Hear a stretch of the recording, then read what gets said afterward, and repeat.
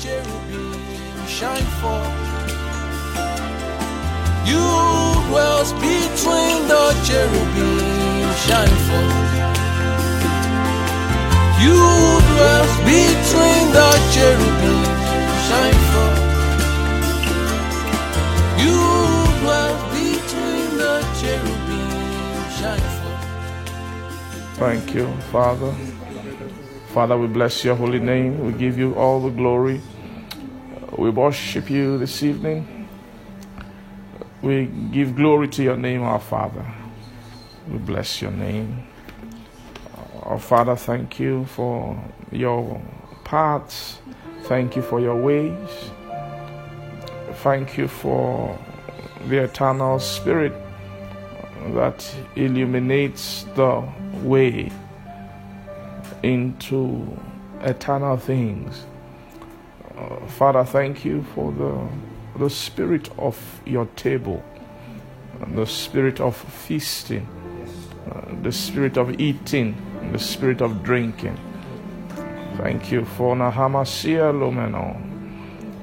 Tomieldo Sovaldi Eldamanailo, Palinos Tovene, Velial Maita, Favanahaste Ispaharonota. Fanahasta, thank you for the spirit of unveiling the Samaida Deyat. Dohal Sosotaya Taimeno to bring Endomiha Tamayid Ziel the Maidanta. Yaharmon, the Brahada Shahadahai, Adamata, Grestegen, Eldomia Helnomondado, Finigaza, Semenota, Yehandoman. Give you glory. We worship your name. Bless your name. Bless your holy name. Bless your holy name. Bless you. Bless Atana Taman. Shanahadi El Shaddai. El Shaddai. We give you glory. Golia glory. Glory, glory. Glende. El Stella Maronda. Libedota. Rasta Pereneve Santo. The Marto. Imenota. Thank you, Father. Thank you for your water and your blood, which doth wash and which doth sanctify. Masano ni el tomahano. Thank you, our Father. We give you glory. Thank you for the table which you have prepared before us today. Father, we trust in the wholesomeness of your word, of your meal. Our Lord Jesus, that very bread that cometh down from heaven, which men can eat and live. We want to feast on you this evening. We ask for grace to feast, grace to partake of your very person, of your essence. Thank you for your spirit, the spirit of communion, the spirit of the bread, and the spirit of the cup that governs the table of feasting. Thank you for that spirit that is given in a great supply. We trust tonight. Father, I ask for the teaching anointing to fetch out of eternal streams, to fetch out of living waters, even for us to drink, and so we can be filled and we can be full. For Father, how to feast the field, the must to feast us, feast here and the feast. It's here to me LTL to eat feast, feast island. To me the happen open your how many canst use to be tile to bring Ahamahaina Thailand Salibadano. Morines to pray Cabre Caibriel to bright yes the bright kido. To me else heaven so to hear all to me altar must to obey, for to obey heaven or still heavens to give an head to read. Basta pranagada basta pravana kataliara basta pranagada basta pranagada gada basta pavana gada a pravana masatana nasa pranagada basta pravana gada bara basta pranagada Grate posta vrante nasi kalia rosa palia noste alivene mama nagadada de dosa alibra doste vanti nasi kalia de boste kate gada.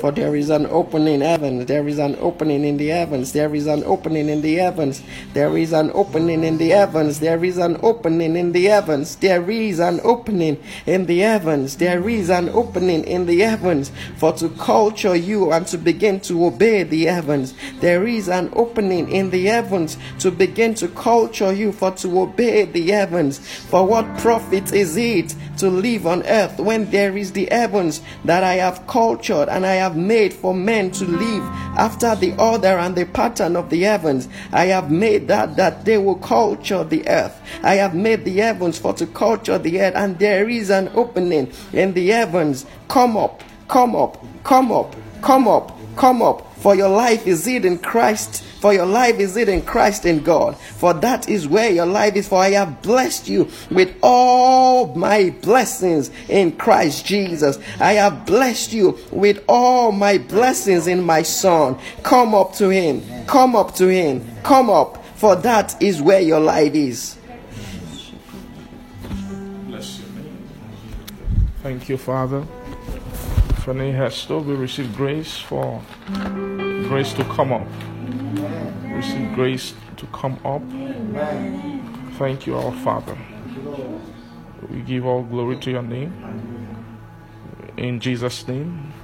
Father, I pray you come and help us tonight. Come and help me, help my heart to fetch your word, to journey in your word, and to journey in the Spirit. Thank you, our Father. We come and make a warfare tonight. Make a warfare against everything that is an enemy of the path, everything that's an enemy of the way. I pray, come and make war against them. Thank you, our Father. I yield myself fully unto you, my Father. Use my heart, use my tongue, use my body, use me, use my soul, Father, to minister your word. I pray, anoint me especially, Father, to minister the word that you have for us for today. Father, we bless your holy name. We give all the glory to your name. In Jesus' name we pray. Amen. Praise the Lord. Amen. Good evening. Please welcome somebody. And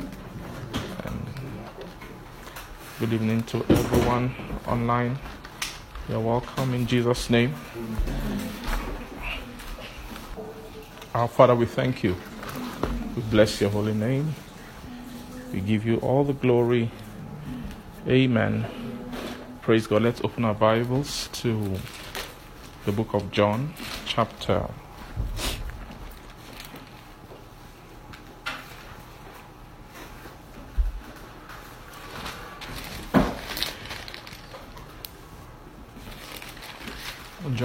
6.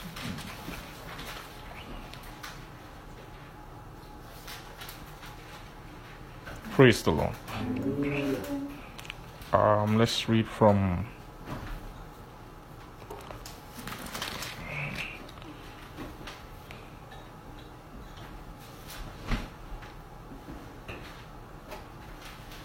praise God. Let's read from verse 24. Praise God. It's going to be a bit of a long reading.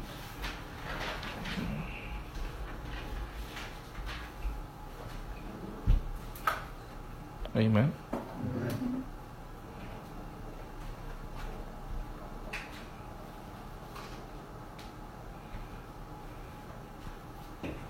Verse 22. Praise God. Verse 22 says, the day following, when the people which stood on the other side of the sea saw that there was none other boat there, save that one whereunto his disciples were entered,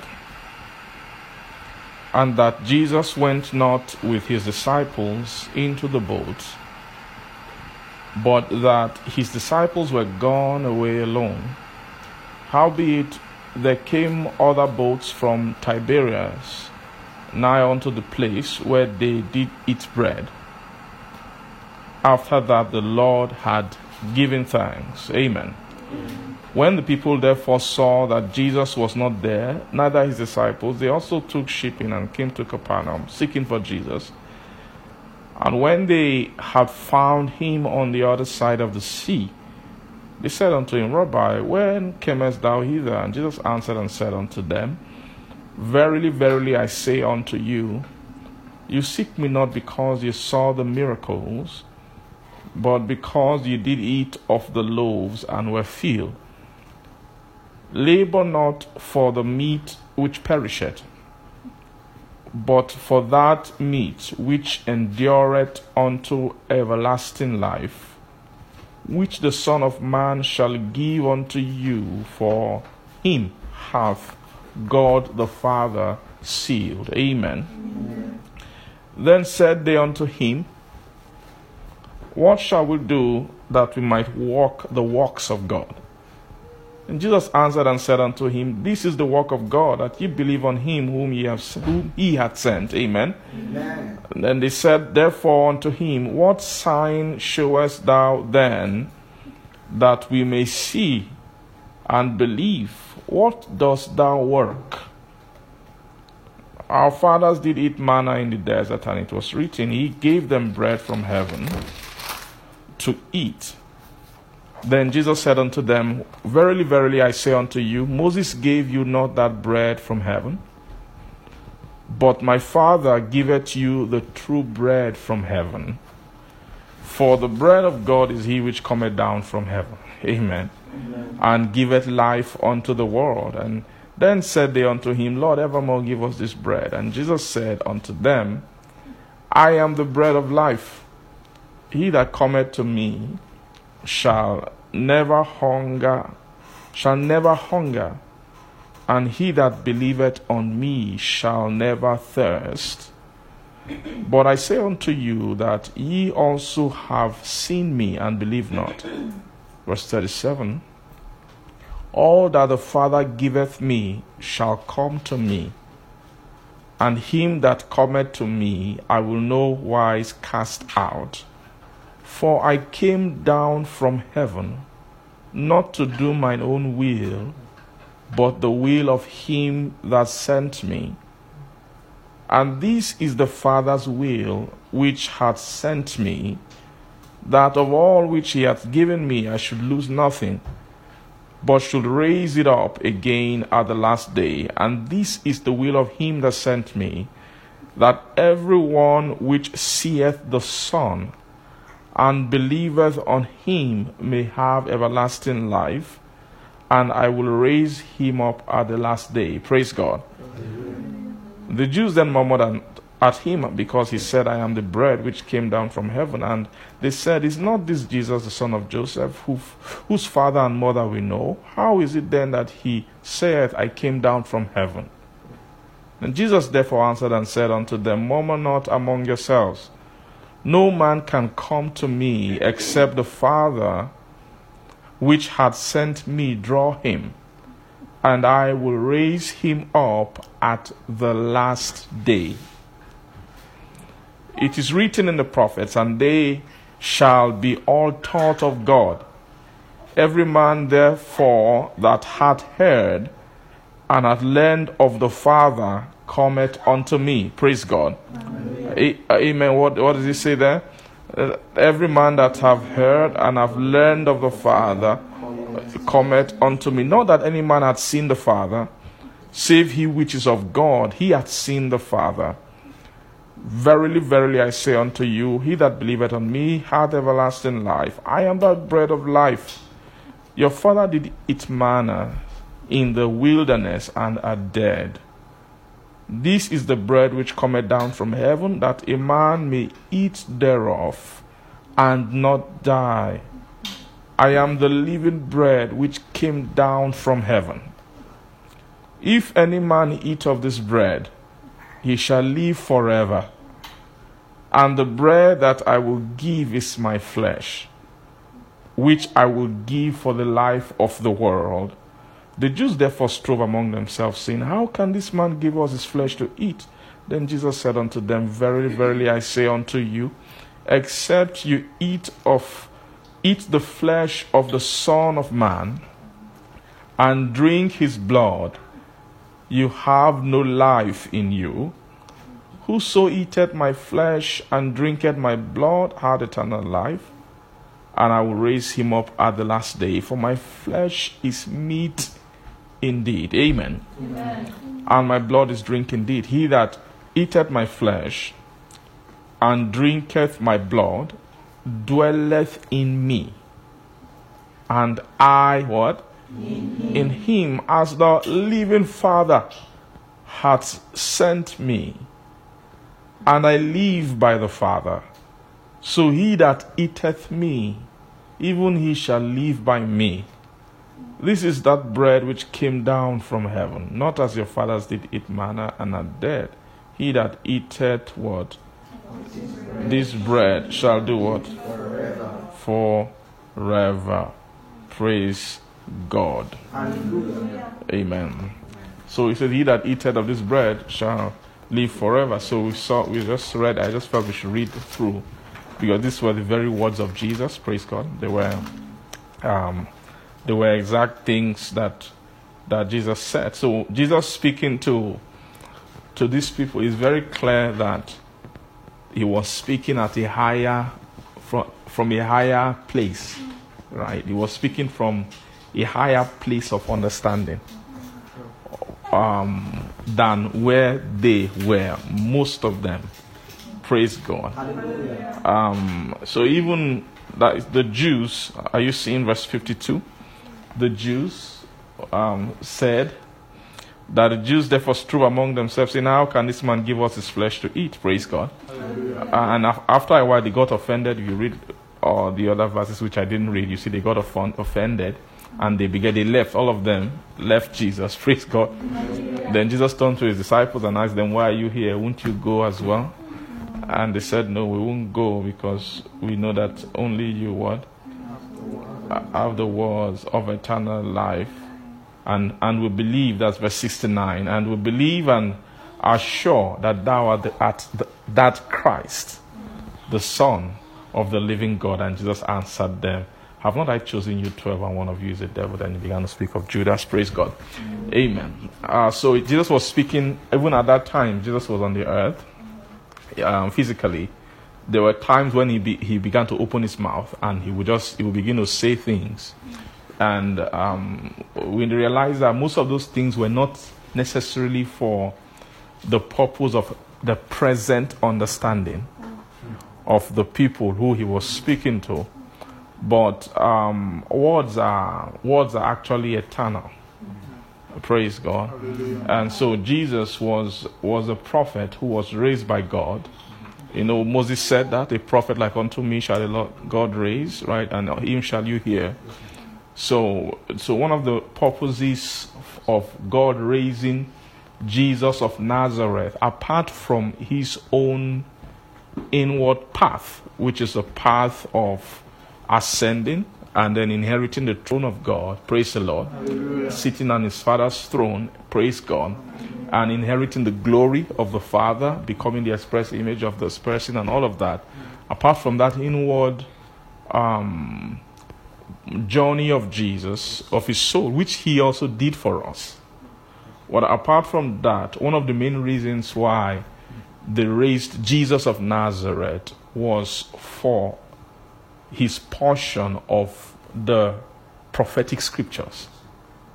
That is the reason why God raised prophets. Praise God.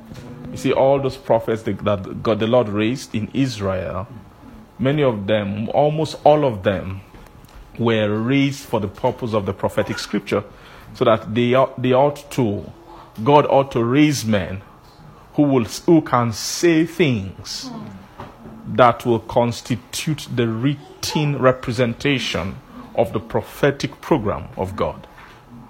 Amen. Amen. So sayings are not the sayings are powerful, spiritual sayings. God, this is one of the bringing forth this book, the scripture, is one of the most supernatural works. that God has done, that has manifested physically. Praise the Lord. That the existence of this Bible, this book we call Bible, whenever you read the Bible, this is a miracle. You're flipping a miracle. You're just turning the pages of a miracle. It's a raw miracle. This one, without, praise God, if you say God does not exist, this book is a problem. You can't explain this book. You can't explain the accuracy. I was listening to one guy the other day. This guy, he's a clinical psychologist, but the Lord helped him, and he just been studying the Bible. And one thing the guy now realizes that everything about life of human beings are archetypes. Pray God, they are product of scriptural archetypes. So every single thing about human psychology, both individually and even in the collective transgenerational progression of humanity, they are all inside this book. And the guy began to do lecture series, began to teach story by story, began to use the Bible, praise God. And that was, he got there, not even necessarily, I don't believe it was, maybe God helped him to be able to see some of those things, praise God. But the way, the pathway he took wasn't even necessarily a spiritual pathway. He took an intellectual pathway, but through an intellectual pathway, he was able to arrive at the mysteriousness of this book called the Bible. And anybody with intellectual honesty, when you read the Bible, you can't deny that there's an intelligence here beyond what we've seen, beyond what men, praise God, are able to come up with. And what makes it even more astounding is that the men whose writings are in the book, many of them never saw each other. They never lived in the same time. They lived in different eras. They lived in, praise God.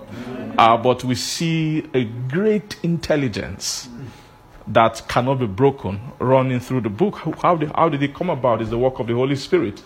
Praise God. The Holy Spirit raised men, and he actually moved their lives. And then in such a way, and then many of them, he gave them speaking capacity. Their ability to what? Ability to speak with precision of the Spirit. So that capacity, working of the Holy Spirit within men, to be able to speak with spiritual precision is one of the great operation of the Spirit, and it operates is a prophetic operation of the Spirit, which the Holy Spirit began to work in men to produce the scriptures. So Jesus had his own lot in that program. Amen. So in other words, Jesus, when he was raised a prophet, there are things that they are written that this man should say some things. Because there are things that he will say which should be part of the book. So a lot of things that Jesus was saying, amen.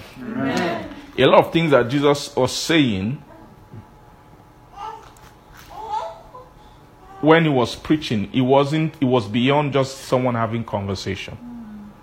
It was, most of those things were actually a prophetic spirit, was saying things that should have accuracy that transcends time, an accuracy that transcends, what do you call it? When someone is reading the Bible, they say, what is the context? But the accuracy of these words, they transcend any context. They transcend any particular context. It can hop from context into context, and it remains true and relevant. That's prophecy. Praise God. So that is not. So these words are not thinking. It's not, let's think what to say. The words are flowing from a stream, an eternal place, from where things don't misalign, where things that don't break, things are wholesome from that realm. Praise God. And that's the realm of the prophetic. The prophetic is powerful. The prophetic, that's why the Bible says, do not despise prophecy. That's one of the things that Paul admonished Praise God, in the New Testament. And that will be one nature of men in the end time, to begin to despise prophesyings, to despise prophetic activity, to despise prophetic nature, and yielding to the prophetic. Praise the Lord. So the prophetic is powerful. Without the prophetic, men cannot travel in the spirit. Souls cannot travel in the spirit without the prophetic. It takes the prophetic, amen. For what? For souls. So a soul can be journeying in time, but it's not journeying in the spirit. It's not moving in the spirit. Praise God.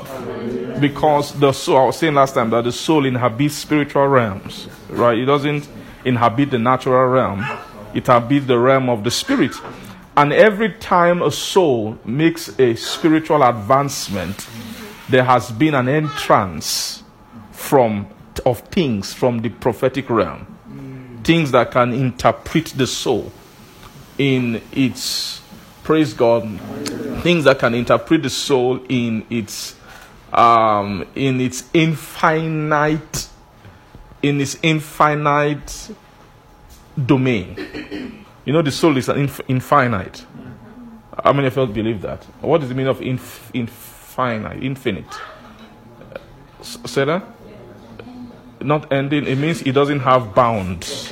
It has no boundaries. Wow. Right? How many of you believe the soul is that way?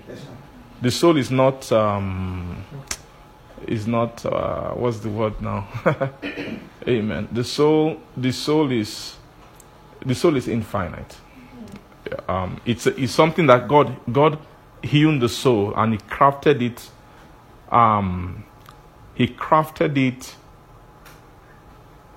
God did not create the soul inside space and time. What God created in space and time was your body. That's your body. That one He took from the earth and He did it. But when He did it, then He breathed into him. So what God breathed was, He took what He put inside the body that became a soul. Didn't come from this world. How many of you know your body came from this world, the earth? But your soul did not come from this world. Your soul came from inside God. He used his nostrils, right? So it means that it was from within Him, and inside God there is no space and time. So the realm where the breath which is called soul came from is from God's own inward realm, which is boundless. Are you seeing that? So we're not even talking about new man now, right? We're not talking about the new man, or the new creation. We're just talking about the soul of an Adam. Praise God. It actually came from God, an infinite realm. Praise the Lord. So that soul, in order to handle the soul, you need something prophetic. Nothing that has boundary in space and time can govern the soul, because the soul is too. If you praise God, you can't arrange the soul. Natural power, natural intelligence, natural resources cannot arrange the soul. You cannot bind the soul. You can't define the soul. The soul can never be defined by the natural. It's not possible, because the soul is higher, is above the natural. Praise the Lord. Hallelujah. Praise the Lord. So you need the spiritual. An entrance from the spiritual into the natural is what you call prophetic. The prophetic. prophetic. Amen. The prophetic. So it takes prophecy to when the soul is not in the atmosphere of the prophetic, it suffers. The soul, what do I say? When the soul is not in the atmosphere of the prophetic, the soul, it can't. It's like you take a fish out of water and you put it on the bare ground and say, start walking. You've destroyed all the things that the fish was naturally meant to do. You've not what is meant to float the fish is not there. That is the way soul is. Amen. Amen. That's the way what? Soul is. The soul is that way. Amen. So the soul is meant for the spiritual. Really, the soul is meant for what? The spiritual. The soul is not meant for the natural. Amen. Amen. Amen. So that's why anything, when God's way of dealing with the soul, helping the soul to journey, helping to increase the soul, we saw in the book of Psalm 23, restoration, right, of the soul, right, that whole process of restoration of the soul, it can only be done under a prophetic environment. Praise the Lord. Hallelujah. What did I say? It can only be done under the prophetic and a prophetic environment. And Satan knows that. Satan knows that remove that environment from the soul, you shrink it and shrink it and shrink it. Amen. When you try and take his soul and fit it into the natural, it can't, it will die. That's how Satan kills the soul. Praise God. Hallelujah. What did I say? That's how Satan. Okay, Satan just looked at the soul. You know that this soul, how to kill this soul is simple. If you check it, how does Satan kill? Satan doesn't kill by maybe take a soul and then bring evil spirits. Every day you see evil spirits flying in your house. Or you hear one echo voice. This is the realm of the spirit where the forces of darkness have come to eat your soul. No. Satan doesn't do it that way. Satan just let us even disappear. Let him not even know we are here. But just let him try and inherit natural with his soul. As he's trying to hold natural, he's dying. Yes. As he's trying to hold. Whenever a person tries to take the natural and live inside it, you're trying to force your soul to take pleasure in natural things. It actually can't. Most of the time, like that's why people who look for pleasure, every pursuit of pleasure that natural gives ends up in a death. It ends up in more sorrow. It ends up in more dissatisfaction, because you can't take an eternal thing and try and fit it into the natural. Are you seeing that? But and Satan that trying to do such a thing, that is the height of wickedness. Satan is a wicked being. Praise God.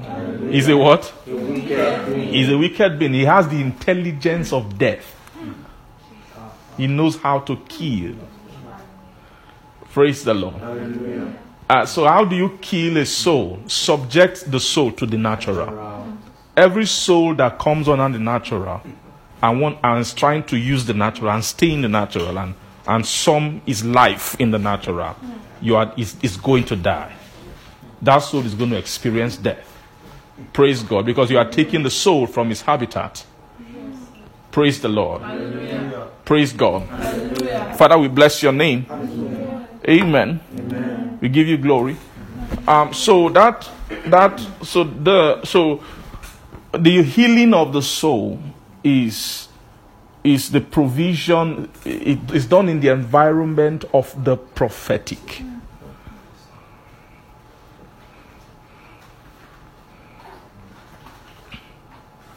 Amen. Amen. So and the scripture is it is the entire scriptures are actually, there is a volume of writing that can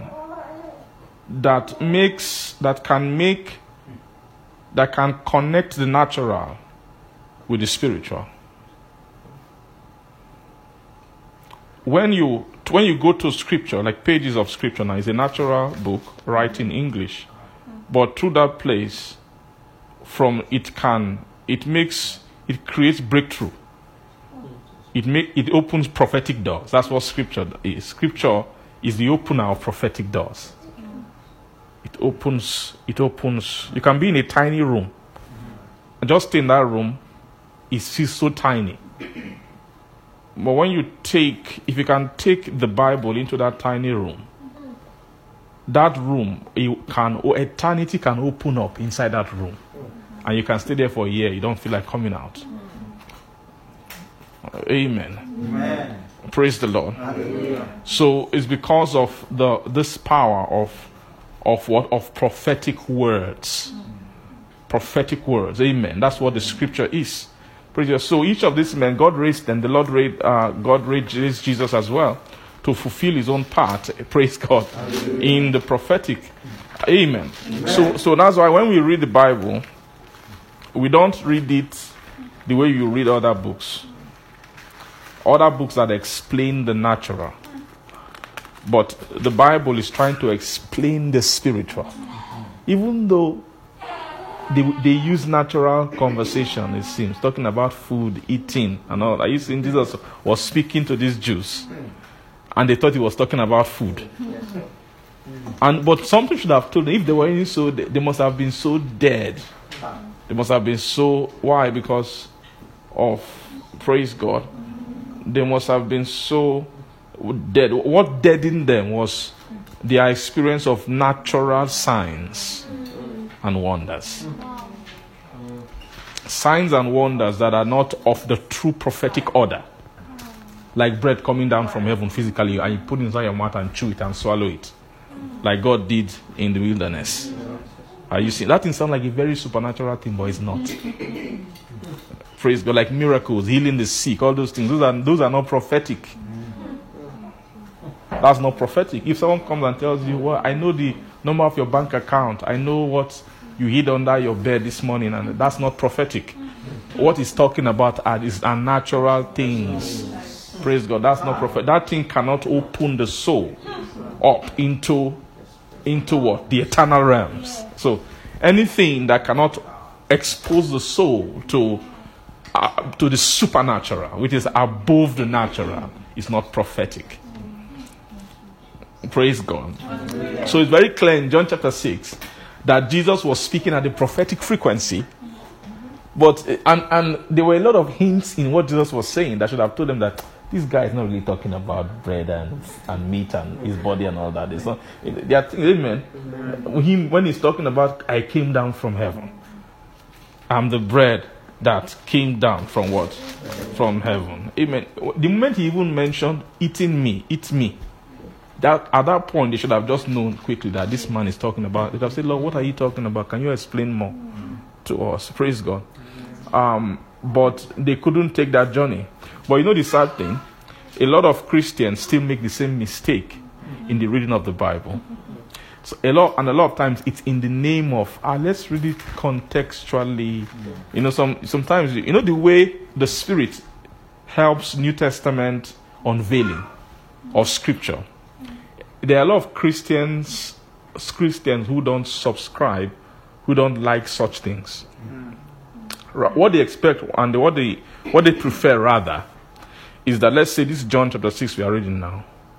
As we are reading it, I will now bring some textbooks and some history books and things that now tells you, okay, on this day, Jesus, I will bring the map and say, Jesus just traveled from here to here. This was the distance of where they traveled. And so for them to have traveled that distance, it means that they haven't eaten for this many hours. So that's why they were so hungry. So Jesus was just trying to say, amen. Are you getting what I'm trying to say? So they say, you have to read it contextually. But you don't understand, that is not what the book is about. Are you getting me? You can know all those things, but you have no clue. So if you want to read, if you feel the Bible is just that, and that thing is, oh Father, help us. Thank you, Jesus. Praise God. Mahia supra nikano mi kandeli kaye livehena si abratalie dumekandra ibredeno. Ayen saha ile meneve kronze prial da barunevana. Ansatapano nita prasta. Efrestementuria. Etuniha. Efreniha. Emenosa. Branoshtiva katoste, branenoste, valiste, branosta, kavanoste, branosta, alibranosta, vanata. For it's not a natural book.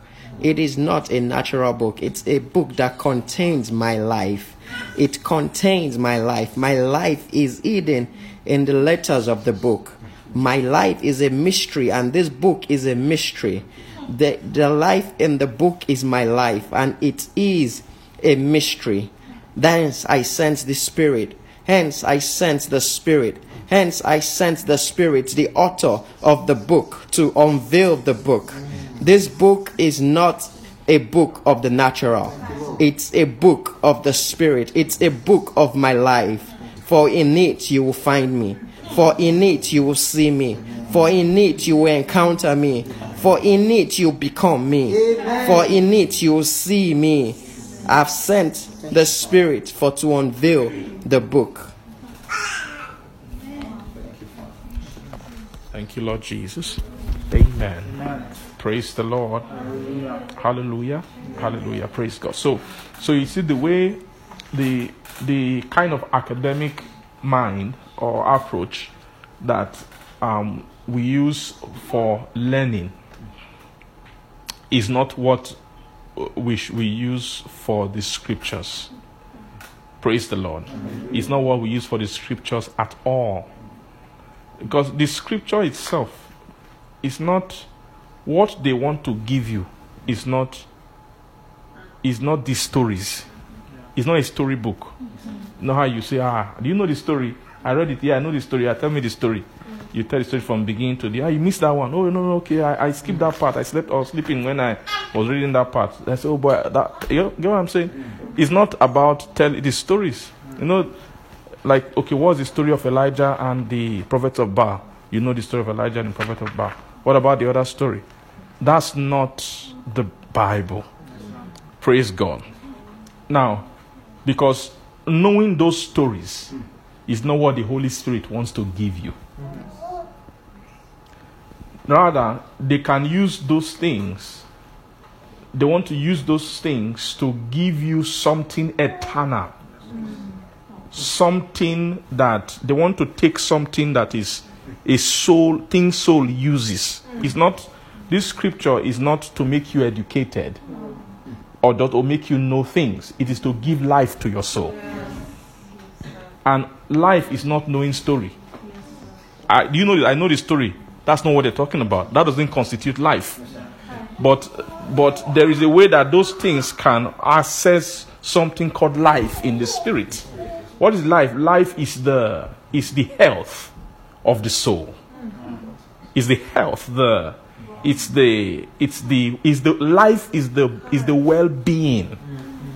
Praise God, of the soul. Life is the content of the soul. Life is what soul is designed to carry. Amen. So when there isn't life inside soul, that soul is bad. That soul is sick. Praise God. And so a soul can have many things, but doesn't have life. That soul is not well at all. Praise God. So that life, and you see that life is what Satan arranged the natural to take from men. That's John chapter 10, verse 10. The thief cometh not but to steal, to kill, and to destroy. But I have come that you may have life, and that you may have it more abundantly. Praise God. Are you seeing that? So if you are reading the Bible from the mindset of just knowing things, you miss the point. The point that when you say, that guy knows the Bible.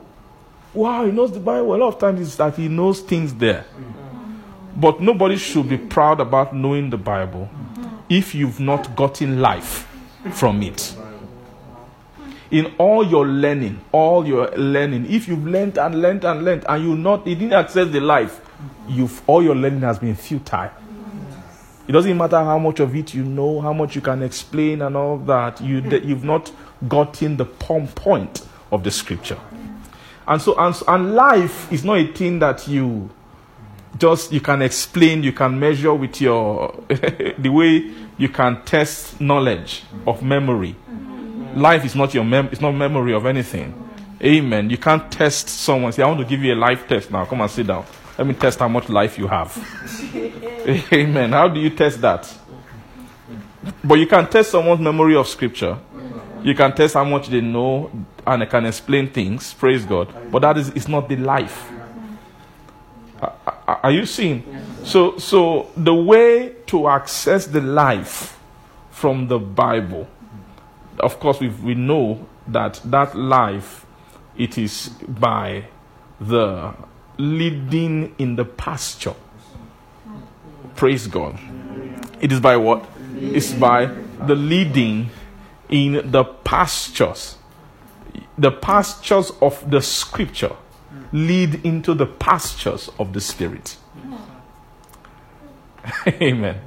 The what? Pastures of the scripture lead into the pasture of the spirit. Now, when someone is moving by the spirit in the pasture of the scripture, their eyes are looking at it.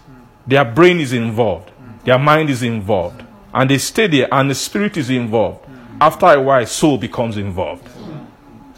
And the soul is not involved when you are just in the pasture of the scripture. Soul begins to partake when you've moved into the pasture of the spirit, which the scripture opens you into. Because that is where the life, what soul eats, is in the pastures of the spirit.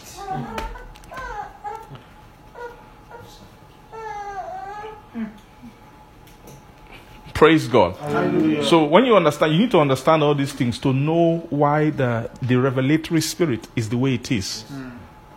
That's why the revelatory spirit operates the way it does operate. When the revelatory spirit is operating, sometimes when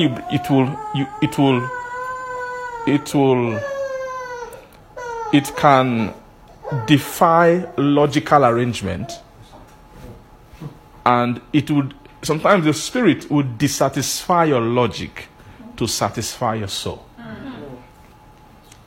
It will dissatisfy your logical expectation in order to satisfy the heart. And so it's good for a man, a spiritual person, to come with the right expectation. Now, some people come to be satisfied intellectually from the Bible.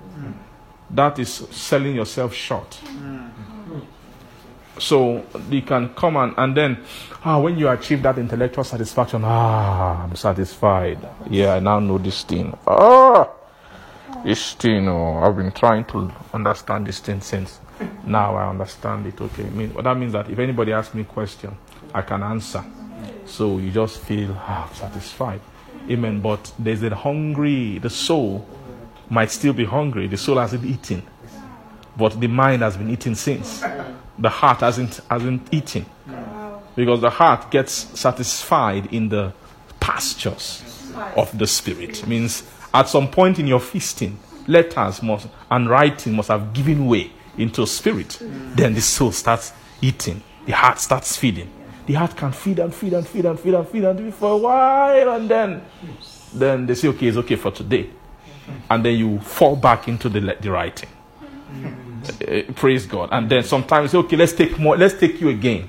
And you move again into the spirit. That's how the operation of the spirit, amen, to satisfy the soul. Amen. Amen. Praise the Lord. Hallelujah. Thank you, Father. Thank you, Lord. So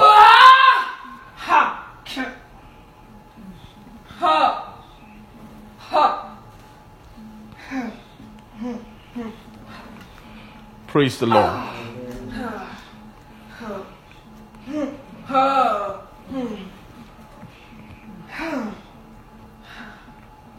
Praise the Lord. Father Mahaso, thank you, Jesus. Praise the Lord. Amen. Amen. Praise God. Thank you, our Father. We give you glory. We give you glory. Amen. Amen. Amen. Amen. Amen. Amen. Amen. Amen. Amen. Amen. Thank you, Father. Thank you, Lord. Thank you. Do you know life travels? Life travel, what we call life in the spirit. It travels. It can move. It can be connected. It can be received. And it can be inherited. It can increase. It cannot. It can increase and increase and increase. Praise God. And so Jesus, the purpose of Jesus, this is his mandate, is to, and that's what he said in John chapter 3.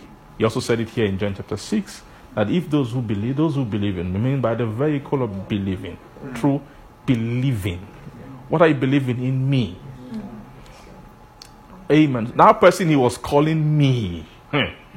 If we think that he believeth in me, just means that I believe there was a man called Jesus. He existed in over 2,000 years ago. You don't know what you're talking about. Praise God. Hallelujah. When he said, he that believeth, for God so loved the world that he gave his only begotten. What is the meaning of this begotten son? It means that God gave birth out of himself. What God gave birth to out of himself was not a carpenter's son. Amen. God doesn't need to give birth for a carpenter's son to come. Neither does God need to give birth for a preacher to come. Because many preachers have come. All kinds. The greatest one, John the Baptist, just before Jesus came, in terms of preaching capacity. Amen. John the Baptist, to be able to preach men to repentance at that time, you need to know what kind of a spirit he had. He said he would come in the spirit and the power of Elijah.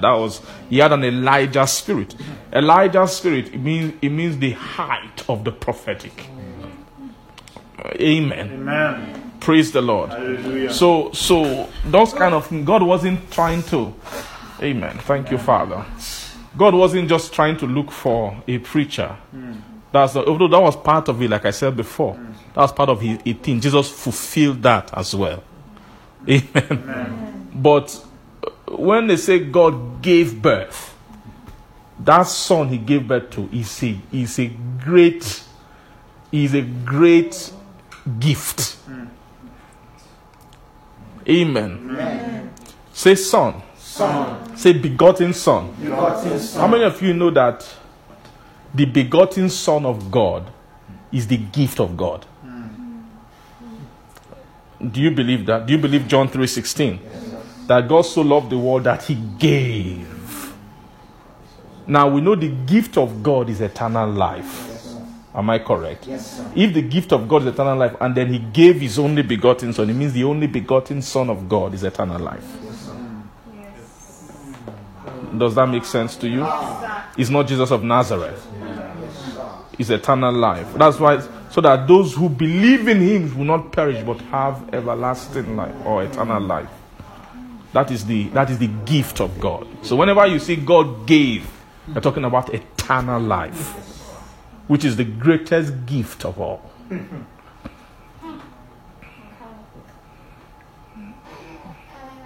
Amen.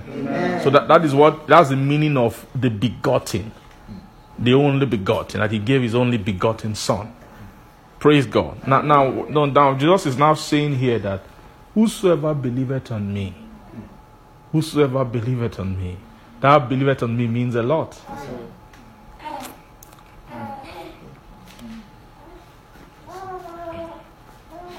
Amen. So that life, say eternal. Eternal life. Eternal life. Say eternal life. Eternal life. Eternal life is the life of God.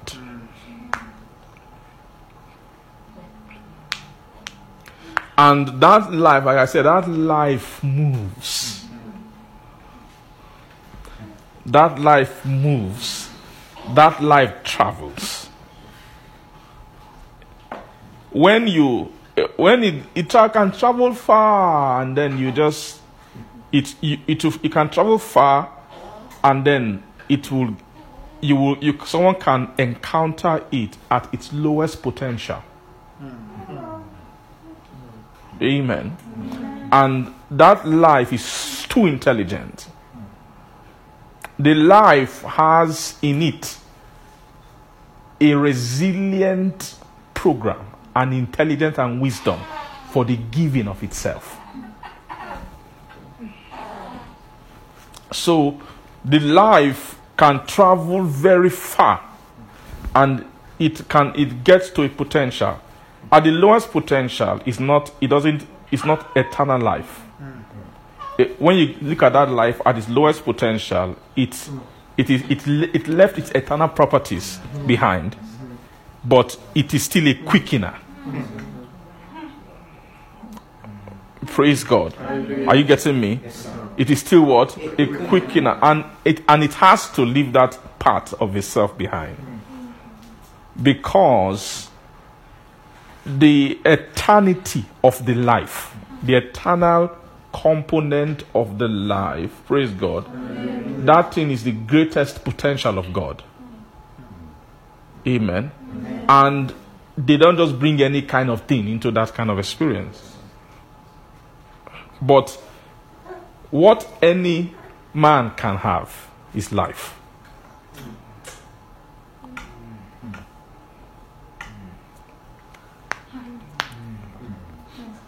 Are you getting me? Yes, sir. What any person can have. I mean, any person who has been activated spiritually, right? Because you need somebody with a living spirit, right, to receive life. So the purpose of the quickening of the spirit is to activate the reception of life in the soul.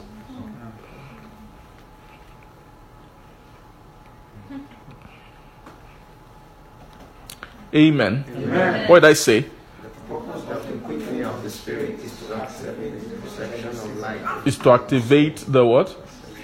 Life in the soul. Is to activate the reception of life in the soul. If God's life wants to come near to a man, right? You know, the spirit is where in the soul. When God's life wants to come near to a man, a soul that is won by a dead spirit, the dead spirit will what? Will reject. The dead spirit. Dead spirit. Say dead spirit. Dead spirit. Amen. Amen. A dead spirit is tied to a master. Right? It has a master. That master is who? The devil. Amen. Amen. That master is who? The master is the devil.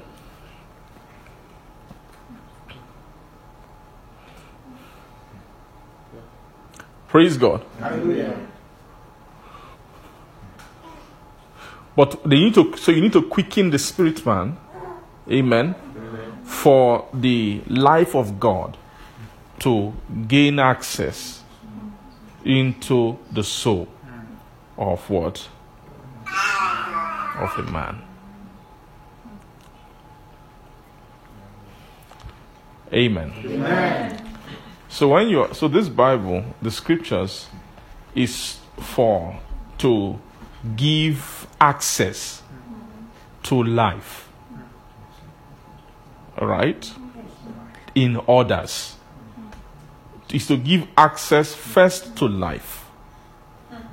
Then, when life has been installed, It gives access to eternal life.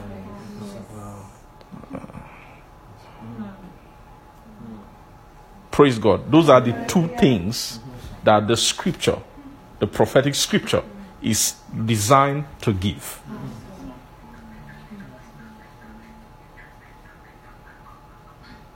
There are many things we've used scripture for.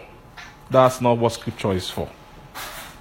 When we say scripture is working, is when scripture is giving life. Or it's giving what? Eternal life. It's giving life. Or it's giving what? Eternal life. The purpose of scripture is to give life and to give what? And the purpose of the teaching and the preaching of the scripture is to give what? Life and to give what? Eternal life.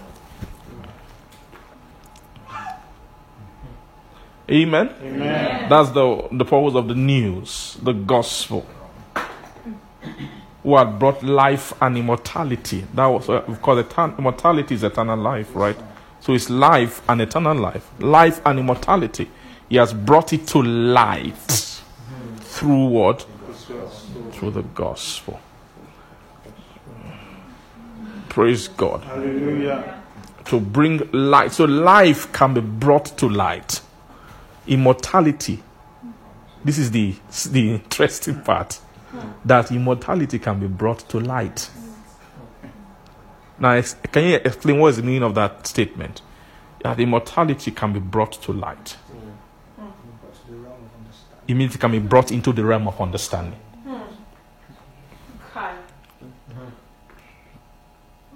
The devil will not want anybody to believe this one, but it's true.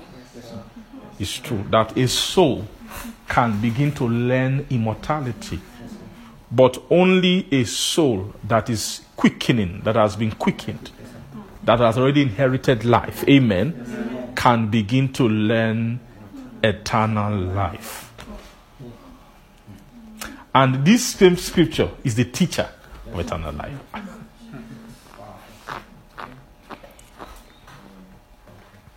When we've inherited life enough, you begin to see the way we read the Bible will be different. The taste of the feeling of the feast of eternal life is not the same as the feast of life. It's the same Bible, but you will see that through the Bible, the Spirit can turn the table. Can turn the table. When a soul, and of course a soul that hasn't inherited plenty of life cannot experience that thing. It can't experience the feast of eternal life. And it takes a lot of quickening of the soul to feast at that level. Praise God. Amen. Amen. Are we seeing this? Are we being blessed today? So the Amen. Amen. So the life of God travels. And the life, where the life of God travels in is not, of course, it's not in the physical, right? And the life of God doesn't travel in the intellectual realm. What's the intellectual realm? It's also a realm that the soul partakes in, but with the faculty of the mind. Am I correct? Just the mind alone. Praise God. The mind alone, the best the mind can have is scriptures. Is spiritually inspired scriptures. That is the best the mind can have. Spiritually inspired scriptures. But spiritually inspired scriptures alone shuts fall of life. Amen. Amen. The reservoir, the vault, the storage of life is the heart.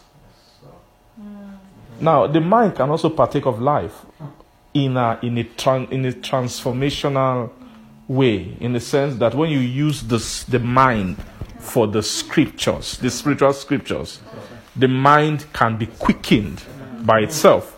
But the mind is not a is not a vessel. It's not a vessel. It's not a storage place. The mind is a utility instrument. Do you understand me? Praise God. Are you getting? Like, I'm using my pen. Can I live inside my pen? Amen. It's a utility something. I have broom. I can sweep. Can I live inside the broom? But I can live in a house. There are two different kind of things. One can store and keep. The other one can use. And that one that can use can be upgraded too. But it's not. Are you getting it? Are you getting it? So that's why it's not enough for only mind participation alone. The depths of a man must inherit life. It is when the depth has inherited life, that's where the elevation of the man comes from. When the mind alone has interacted with the living scriptures, the mind can peep. It can peep. It can participate in conversation in a way. Are you getting what I'm saying? But it can't be, the soul cannot be raised into that place to inhabit that realm, except the heart, the content of the inwards of the person has possessed that inheritance. Are you getting me? Praise the Lord. Amen. Praise God. So are you seeing the realm where life travels in terms of inheritance is inside the depths of the souls of men.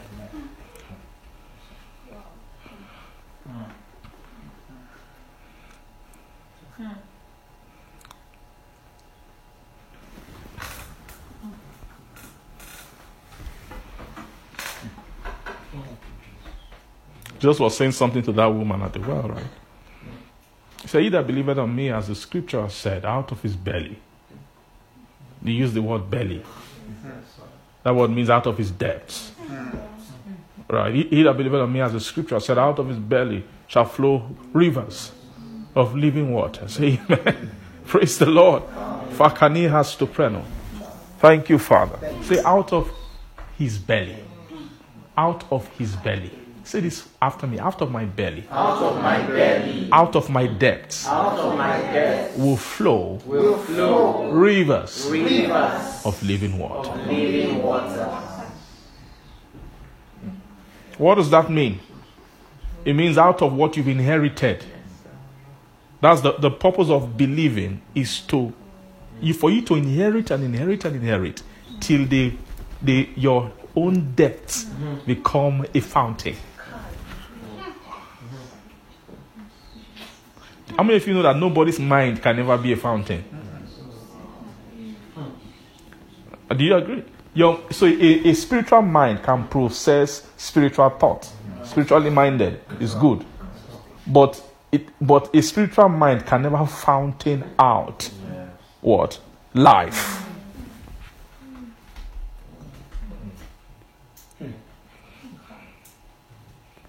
They are not the same.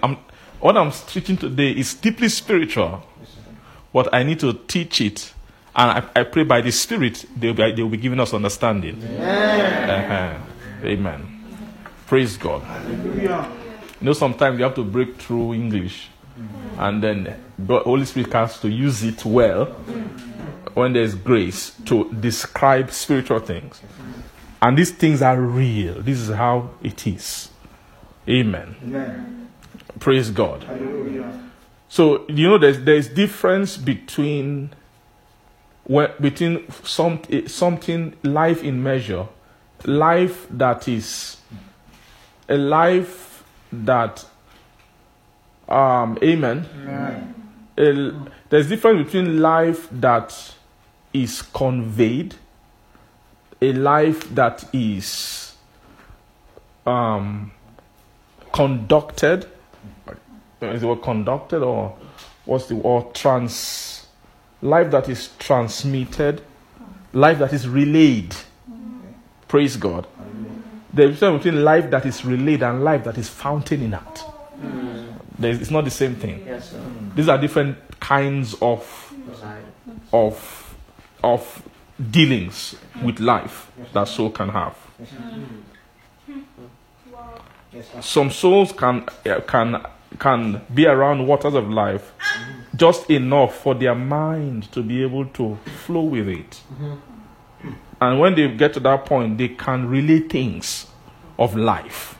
They can think living to it. They can talk about that kind of thing. They can, in terms of think it, they can think. You know, I'm not talking about just thinking. I mean thinking life. You can think life, but it's not the same thing as somebody whose bellies has what? Who has inherited life to the point where it fountains out of their own. Are you seeing that thing? Now, how many of you agree that God is a good father? Now, for God to have a thought to give man that thing. Now, do you know what that thing is? That thing is what he has that sets him apart. Do you know that? Do you know what that thing is? Do you know the fact that God will even think of sharing that thing? That's the meaning of quickening spirit.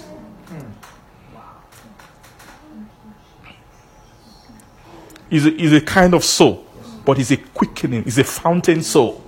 The quickening spirit is a fountain soul. That's amen. How many of you know that no angel has that kind of soul?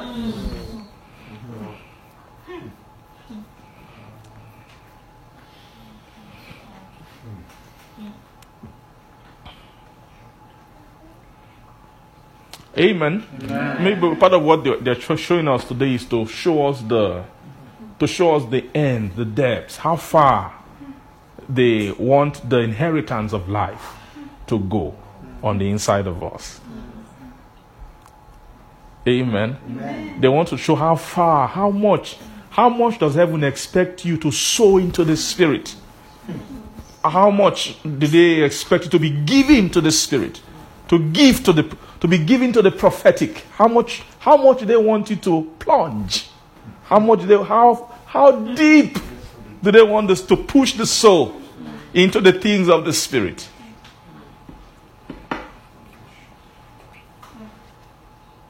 Of course, it's beyond the mind participating. He said, I'll drink that water. He said, it shall be in you a well. Spring. See, what does it mean of that? This is a well. Springing up. It's a well springing up. Are you getting the sense? Jesus' tongue was too clean and clear in speech. Praise God. It means that he said he shall be in you. He's talking about how they will produce the fountain. It means how do you bring a well that springs up? You dig and dig and dig and dig and dig and dig until you get to a point where there is a springing. Are you seeing that? So the springing up has to do with the depth. Amen.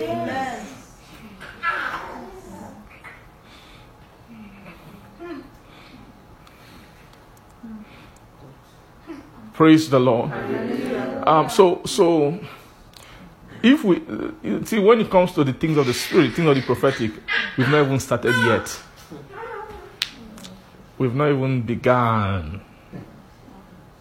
Because especially in this end time, the heaven, they are going to release prophetic waters. Maybe it's reaching our feet now. Maybe the waters are getting to our feet now. At the point it will get to your ankle. It will get to your knee, then to your waist, to your breast. After a while, it will become so much that your soul can swim. Amen. Amen. Swimming. Amen. Amen. When you can move and you can flow. Imagine a soul flowing in the prophetic. Imagine a soul just flowing in the prophetic. It's not a soul that has made the prophetic his home. You are more at home in the prophetic than you are in the world. Than you are in the natural. Are you seeing that place? When a soul gets there, that's where eternal doors open. It's a sight from that realm. It's a sight from that realm that can conceptualize immortality. So souls who will not move into fullness of life, in life inheritance, the doors into the eternal doors will not open. Amen. Amen. Let me tell you something. When eternal doors open, is when from the eternal realm, when they look at a soul, they no longer see any trace of the government of the natural. Do you hear what I said? Yes, sir. When they no longer discern any trace of government of the natural. It means that the soul has been so floated by life that it has come under the government of life by virtue of measures of inheritance. Amen. Amen. Then the realm of eternity. Are you seeing? That is the anointed man. That is the Christos. Amen. The Christos. The Christos. The anointed man. Amen. Amen. The anointed man, or the Messiah, the Christ. The Christ soul is a man that has completely measured distance from natural government. I don't mean government of your country or your nation. That's not what by natural I mean that, you know what I explained before about the devil's program to what? To kill. Is by what? Bringing government of the natural. Take the natural, try and use it to govern the soul. So the degree to which any soul is governed by the natural is the measure of death that the soul is carrying.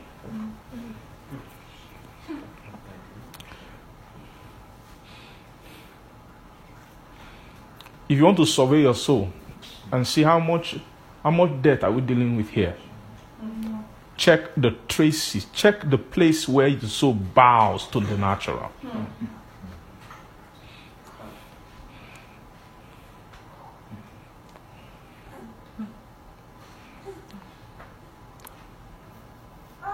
Praise God. Hallelujah.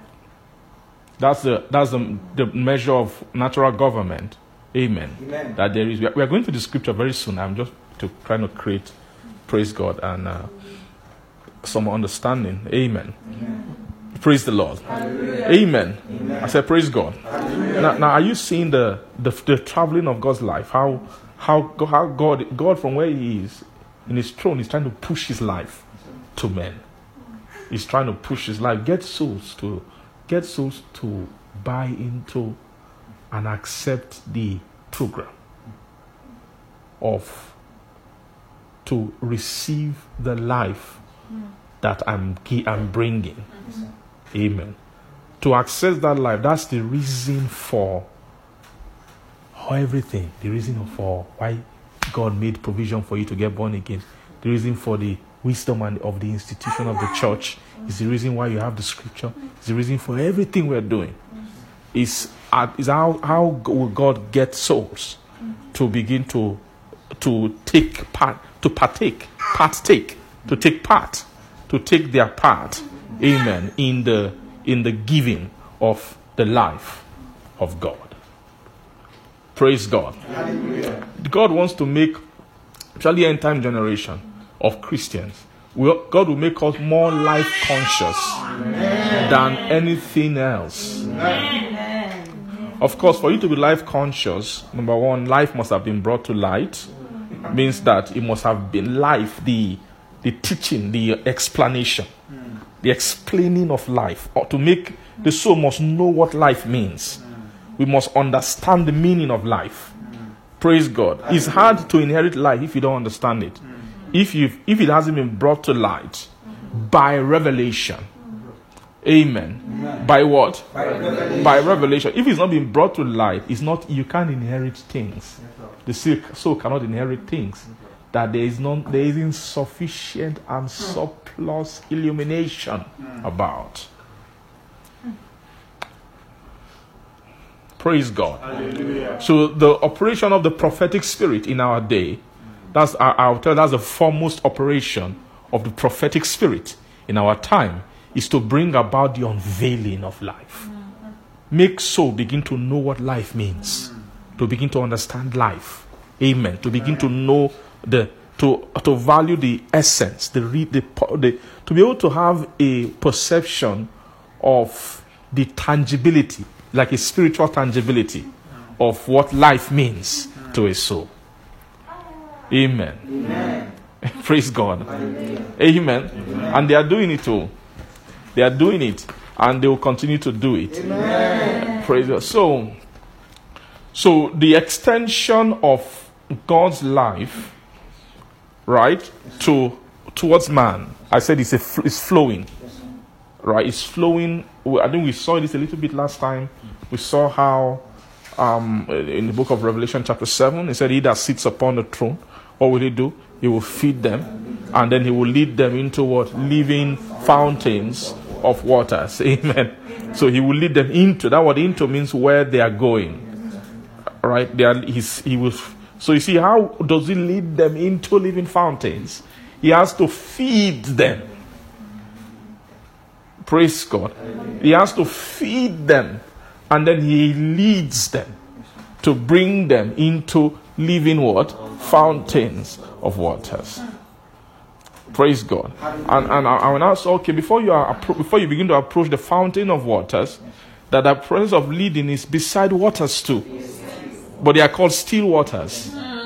Amen. According to Psalm 23, praise God. And those still waters, like I said before, the still waters is life without the eternal component.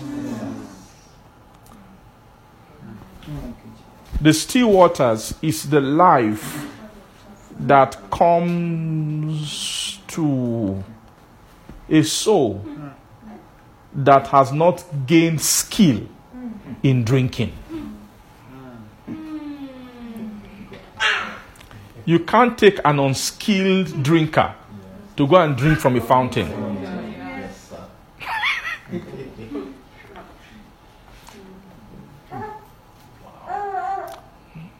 That's the wisdom of the shepherd. Are you seeing? The meaning of that thing, if you want to step into, let's now read our contextual, natural explanation of Psalm 23.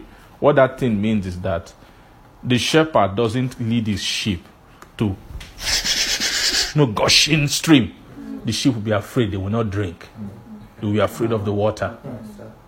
So he has to find still water. It's not making noise. It's not gushing. Then they will go there and they will be drinking. Are you seeing that? Yeah. So, amen. So there's a place, there's a dimension of life which is where you first hit. It's the dimension of life where the potential of life in God has almost come to a stillness. And it must come to a level of almost still. It's never completely still because it's quick. As you see, there is still quick and powerful. Praise God. But it comes to a level where it has to come to a level where a man can drink. Does that make sense to you? Yes, sir. God's life has to come to a level where what? A man can drink. The life of God at the level that man can drink from. Amen. Amen. Begins at the oracle of righteousness. The first part of the oracle of righteousness. And below that, you have the oracle of faith. The oracle of faith doesn't involve the giving of God's life. It involves the betterment of the life of a man.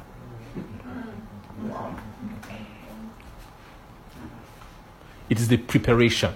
It's called the principle of the doctrine of Christ. That first level. Amen. Amen. So at that level does not really constitute the waters of God. The word of faith, amen. Are you hearing me? Yes, sir. Does not constitute what? It doesn't really contain the waters, because every drop of God's water is righteousness. It contains righteousness. So God's waters begin from the word of righteousness, which is the meat of the word. The milk is the preparation for the meat of the word. Amen. Amen. It is preparation for what? The meat of the word. They call it's called according to righteousness. The word of faith is according to righteousness. The word of righteousness is called the teacher of righteousness. Amen. Amen. It is faith is for righteousness. The word of faith is preparation for righteousness. Am I making sense? So somebody who is in the word of faith does not begin the communication of the life. Amen. Yes. It doesn't start. The word of faith, all exploits in faith, you have still not yet begun to fellowship with the life of God. Because you've not begun to eat from the pastures of righteousness. It means your feet hasn't yet entered the path of righteousness. You've not yet begun the program of his name. The program of for his name's sake is where, because they lead you on the path of righteousness for the name's sake. It also means that from last time, you've not yet begun the path of sheep.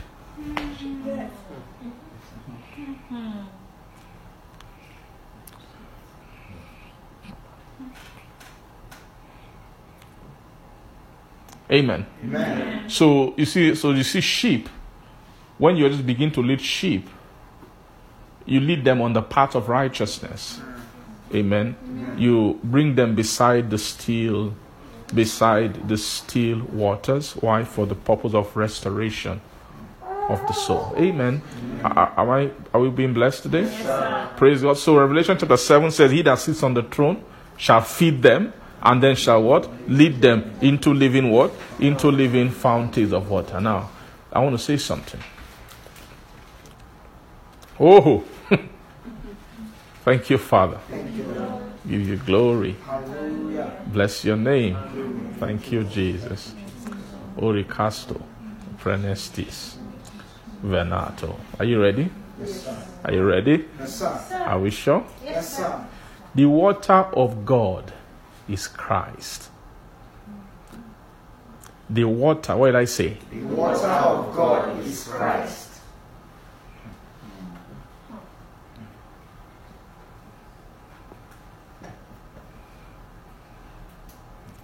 The water of what? God is Christ. The water of God is Christ. So you see that stretching of the water from the throne is actually Christ. Is Christ. Who is Christ? Christ is what flows out of God.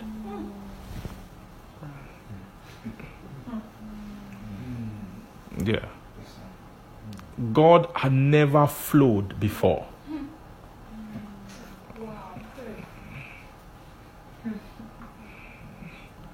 God never did what? God never flowed. Even when he created the heaven, when he instituted the heaven, and then for thousands of years, heaven was there, earth was here. God never flowed. Heaven was there, his word was there, settled in heaven, was bearing record. Amen. Praise God. The word was what? Bearing what? Record. Record is not flowing. Flow means witness. All right? So God was just there.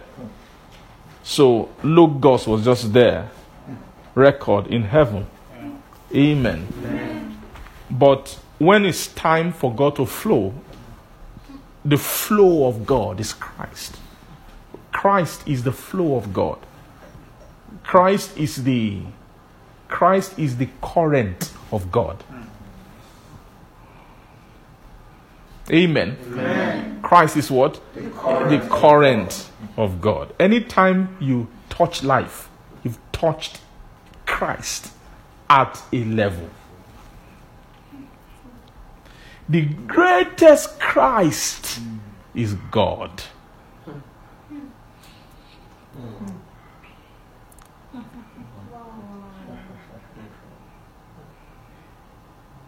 There is a Christ. Amen. Amen. Praise God. There is a Christ that comes down, stretches out far. Then there's what you call the Christ of God. Revelation mentions that. Say all the kingdoms of this world have become the kingdom. When did they say that thing? That was after the last trump, I think. Praise God. Said, behold, all the kingdom of this world have become the kingdom of our God and of his Christ. So the Christ of God is seated on the throne. The Christ of God is the Son of God.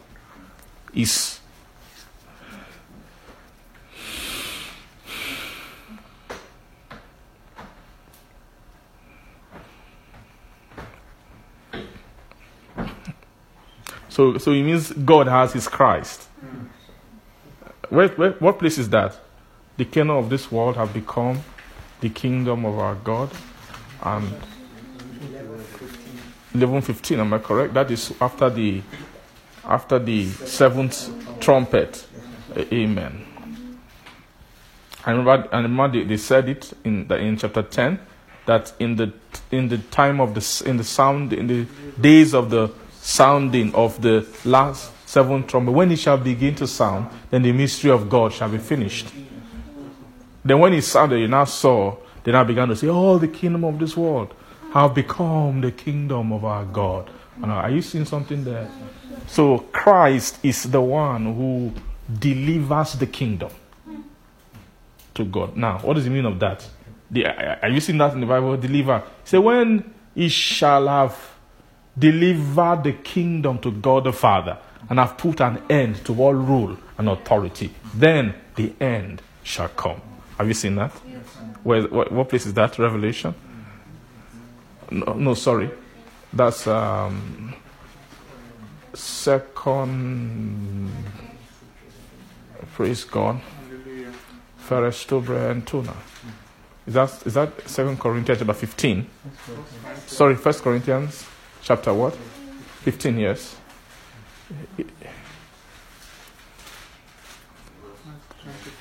24, what does it say?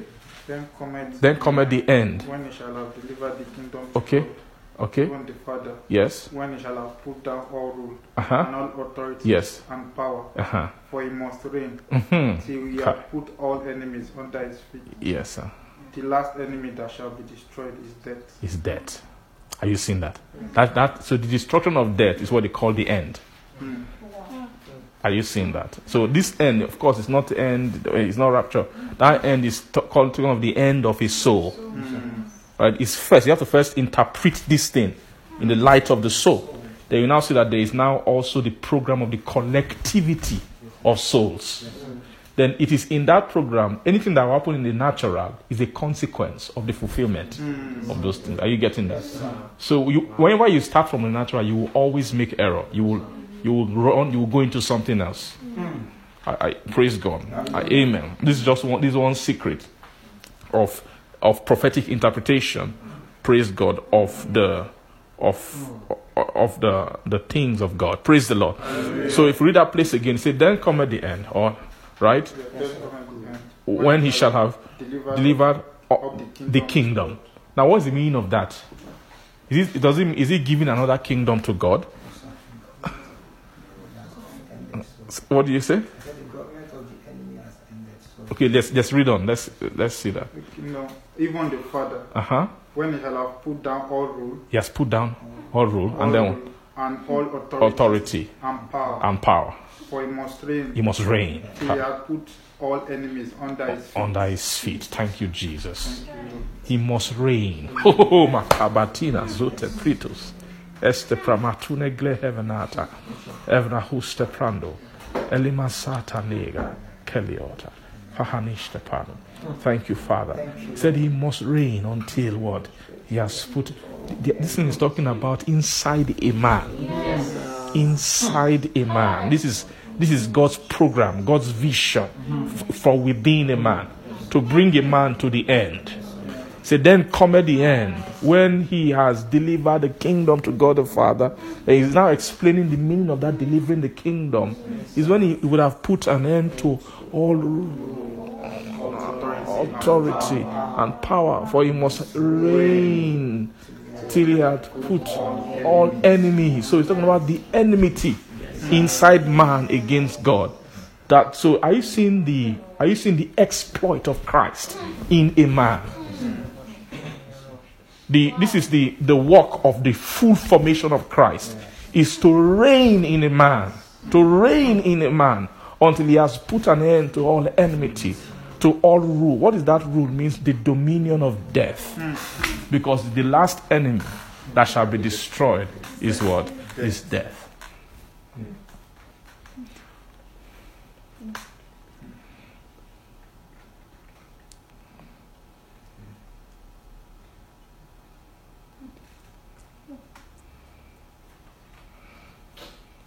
Amen. Amen. So that Christ that has overcome death is what you call the Christ of God. That's the meaning of all kingdoms of this world have become the kingdom of our God and of his Christ. They mean the same thing. Wow.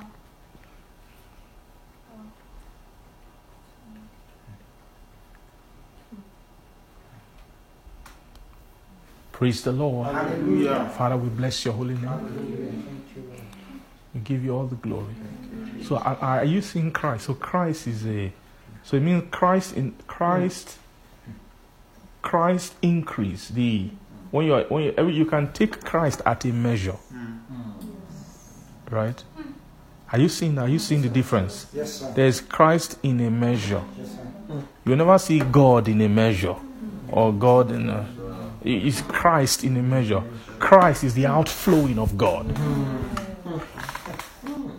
When God is fountaining out, what is coming out is Christ. It's the water that flows from God.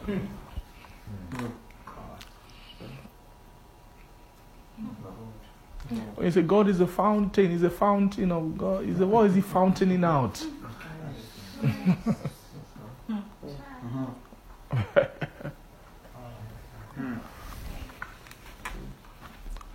Amen. Amen.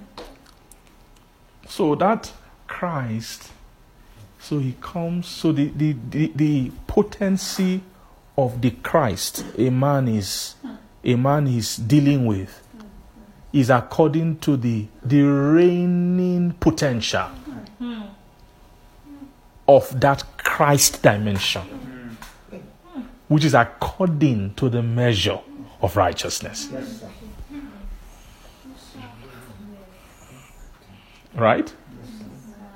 And when he has fulfilled all the righteousnesses, then you now say this man has now become a full reigner in life. According to what? Romans chapter 5.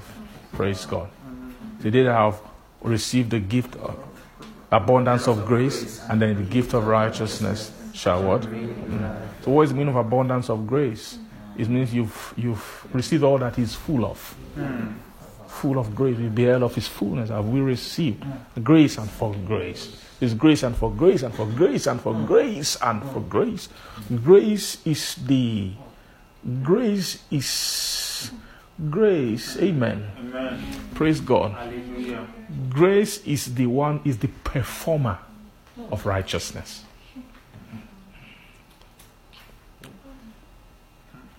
Grace is what? If you want to see righteousness performance, you need grace. Grace must be involved. If there is no grace, there can't be a performance of righteousness. Right? Performance of righteousness means righteousness that is in its fruit bearing state. Right? Righteousness doesn't start from fruit bearing state. It comes first as word, as an enlightenment, as a revelation. Right? That is the revelation of righteousness is the beginning of grace operation. Grace has its own performance at that level. It's a revelatory performance of grace. It's still great. Grace is an amazing something. Praise God. Grace is like the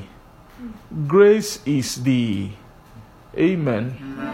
Praise God. Praise God. Grace is the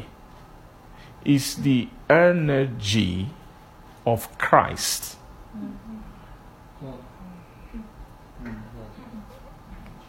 Grace is actually the energy of Christ. It is grace that is the secret that pushes, and it is grace that enables the dominion, that makes Christ a ruler, that makes Christ a reigner. It is reigning through grace.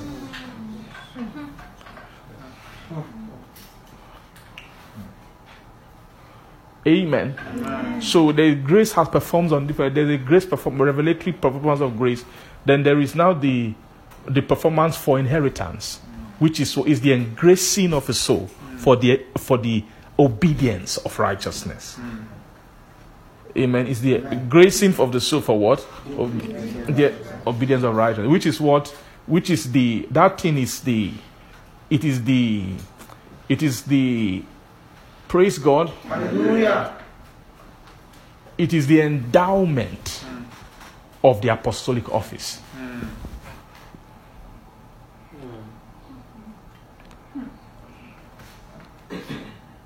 What I say, grace is what? Because the purpose of the apostolic office is for the doing of righteousness. It's to make righteousness done. It's to make righteousness become a fruit. To make righteousness fruitful is the purpose of the apostolic office, right? In Romans chapter 1, you have received grace and apostleship for obedience to the faith. So you see, grace and apostleship are married together. They are actually, the grace is the apostolic. That is what the apostle or anything that is apostolic is. That is what it's bearing. The apostolic is a bearer of grace. Amen. That's why you see all the apostolic epistles. Grace and peace. Grace is fruit. Grace and its fruit. Be multiplied unto you. Wow.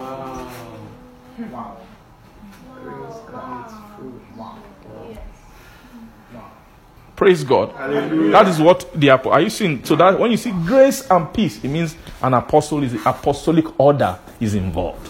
Grace and peace means the apostolic order. Grace and peace means the purpose of the apostolic is to bring forth fruitfulness in righteousness. Are you seeing that? And the fruit of righteousness is peace.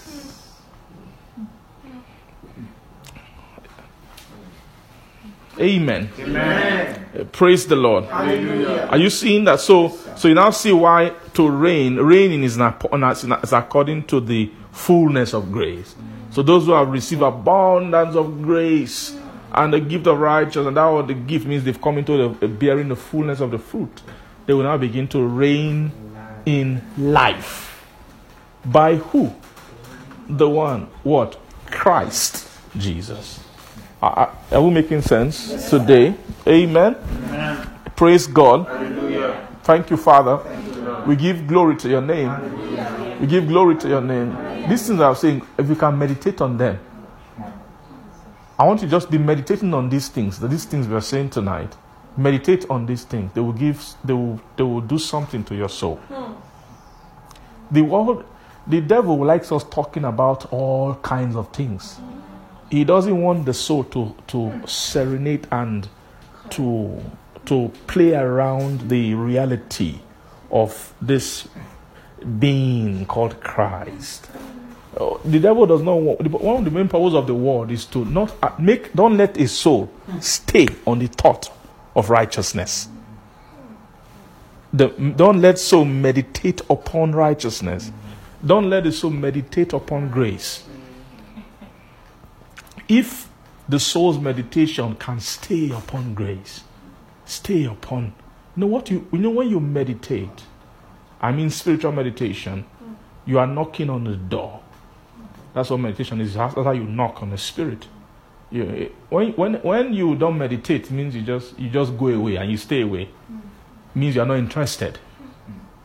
Anybody who is meditating on something that is spiritual, that by your meditation, they are hearing knocks in the spirit. They are hearing somebody is knocking. They are hearing the knock. What's the knock of what? Knock of your heart. You are stayed. You are stayed. You are stayed on it. You are not moved away. You can't. They are not. Winds are not blowing you away. Go and do something else. No, you are staying. You are still knocking. You are still knocking on it. You can knock on the doors of life. Your soul. You have the instrument to connect the life of God in the spirit. Every man's soul is an instrument to connect what? To connect the resources of God for access to his life. Because that's what he made his soul for. Your soul has only one real purpose: to inherit life. And when the soul is applied for that purpose, you will begin to see you can, with your soul, begin to generate spiritual activity. But just by virtue of, you see that thing that Jesus called hunger and thirst? It's not a small thing. He said, look, if any man can hunger and thirst after righteousness, they shall be filled. That's the secret. It means that hunger and thirst for righteousness unlocks it makes rain fall from heaven. Anybody who meditates upon grace, meditates upon life, you are a rainmaker in the spirit.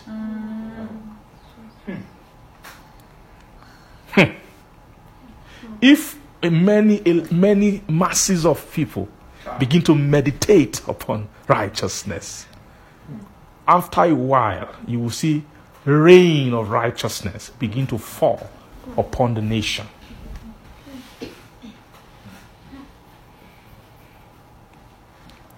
Isaiah chapter 60, 61, 62, sorry.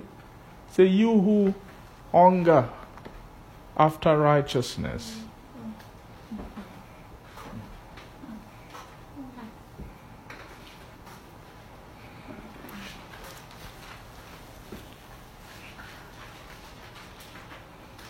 you who make mention of the Lord, give him no rest. Praise God.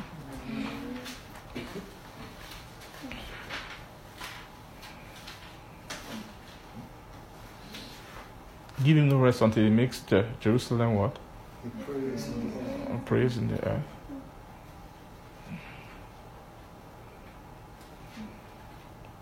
You who make mention. Praise God. Hallelujah. Amen. Amen.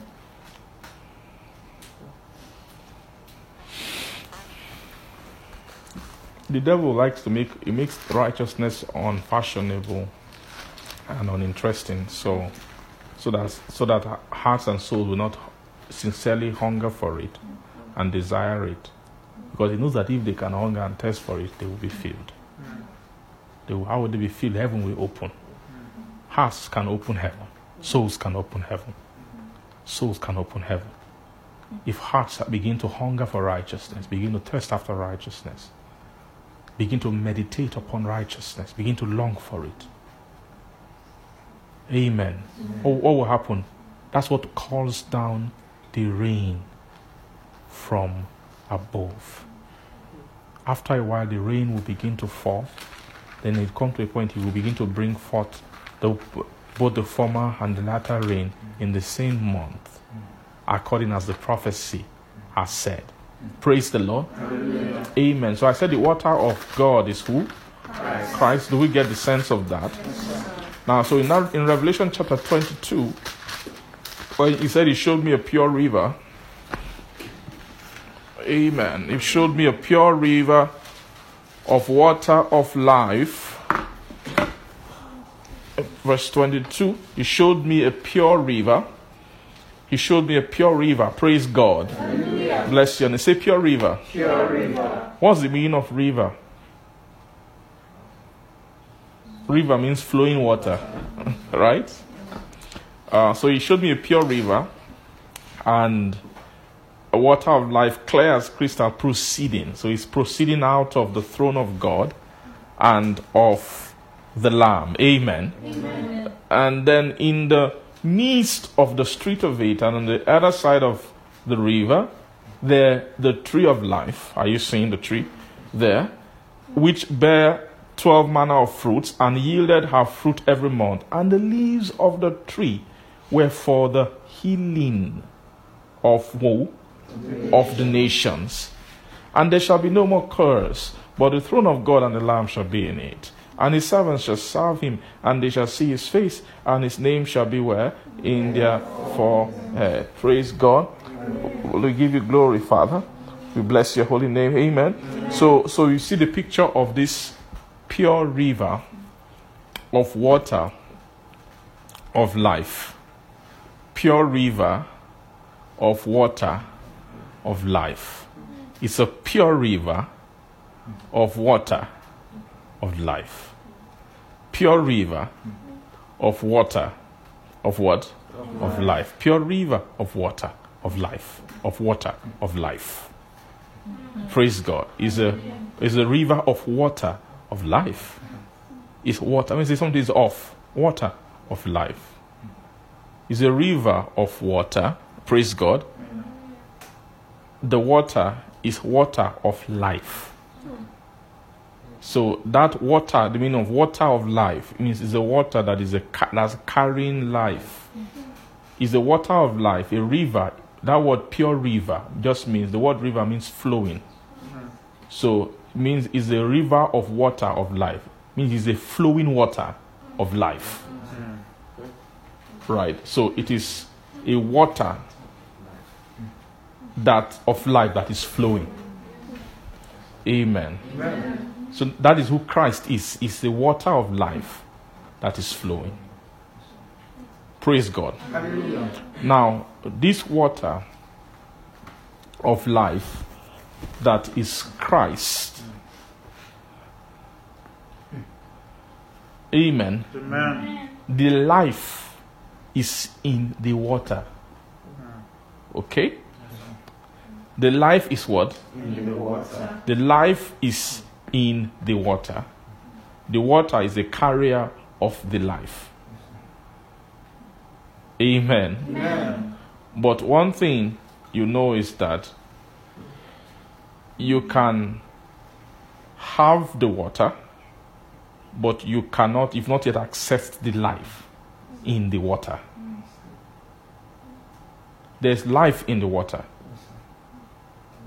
Is life in the water, praise God, and the water is flowing. The water is flowing from a point. Am I correct? Yes, sir. The point that where that water is flowing from is where it is fountaining out from. Amen. Amen. That's why you see they use the word when they are referring to eternal life. They now use the word abundance. Have life. Then have it more abundant. The point of the most abundance of life is at the fountain end of the life. That is where it's springing out from. Amen. I came that you may have life and have it more abundantly. Amen. Amen. Praise God. Hallelujah. So that abundance of life is the point where the life there is eternal. And you see, of course, that point where the life is eternal in nature is from where it is proceeding from. Right? Yes, sir. So the point of eternal life is the realm of God and the Lamb, or the realm of the throne. That's what it's saying here. He showed me a pure river of water of life proceeding out of God, of the throne, of God and of the Lamb. So the throne of God and of the Lamb is where the true dominion, the eternal dominion of the life is actually fountaining out from, but it is a river. Means it flows out. And when you say what flows in the river is a water, what is in the water is life. It's carrying life. Okay, I want to ask you a question. Why didn't they say, I saw a pure river of blood flowing out of the throne of God? You know, they could have said that. Why must there be water? Why couldn't just be raw blood flowing? If it's water, it means that it's possible to have water without blood. But they mention that the life is in there, but it's inside of the water. Are you getting me? So it means that you must have access to the water to have access to the life. Am I making sense?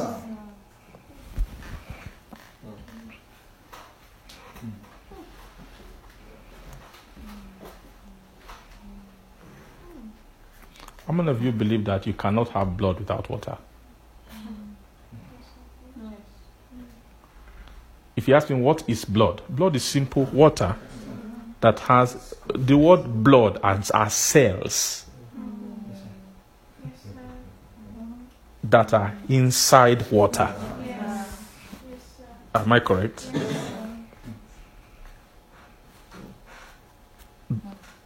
It's the water is like carrying cells.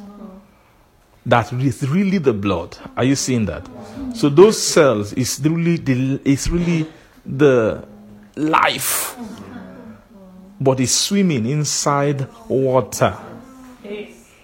Yes. Anything that will react with blood must have first reacted with water.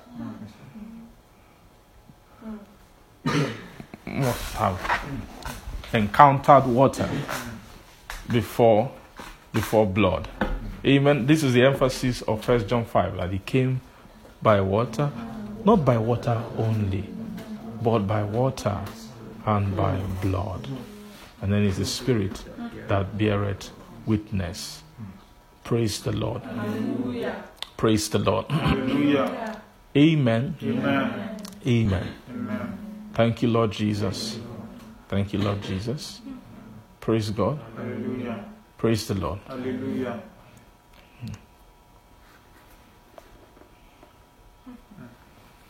So the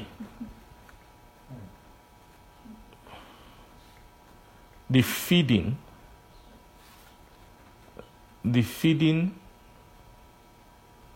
of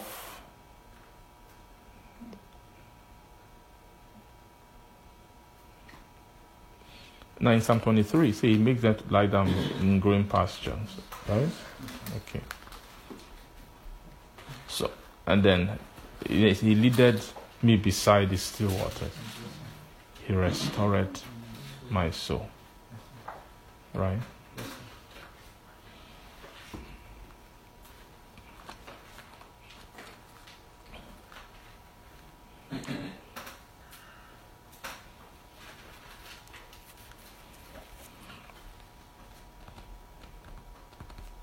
Amen.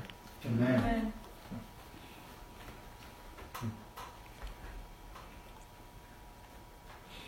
Every soul who is partaking of Christ must first partake of the water of Christ, right? Before they begin to partake of the blood of Christ.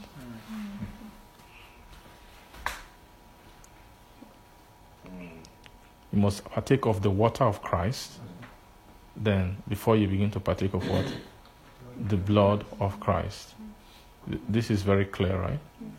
Now, partaking of the water of Christ is you partake of it. Now, that partaking of Christ is water and spirit. Of the water of Christ, water and spirit. Because the spirit is always involved. That's the meaning of it. It's the spirit that beareth witness. It doesn't come, it came by water and blood also, but there is also spiritual activity. It's the spirit that makes the witness possible. So that's why Jesus, when he was talking about the birth of water, he said water and spirit. He didn't just say birth of water. He said water and spirit. And the purpose of that is to give entrance into the kingdom. Amen. Okay, 10 o'clock. The purpose of that is to give what? Entrance. To give entrance into the kingdom. When you are born of water and of the spirit, is to give what? Entrance into the kingdom. Okay.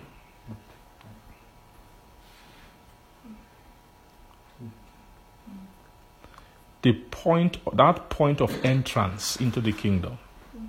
Okay? That point of entrance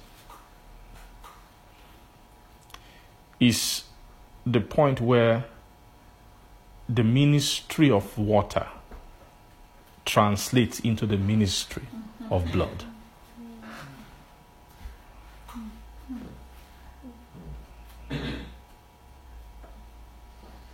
Does that make sense? Yes, sir. That's where the ministry of water does what?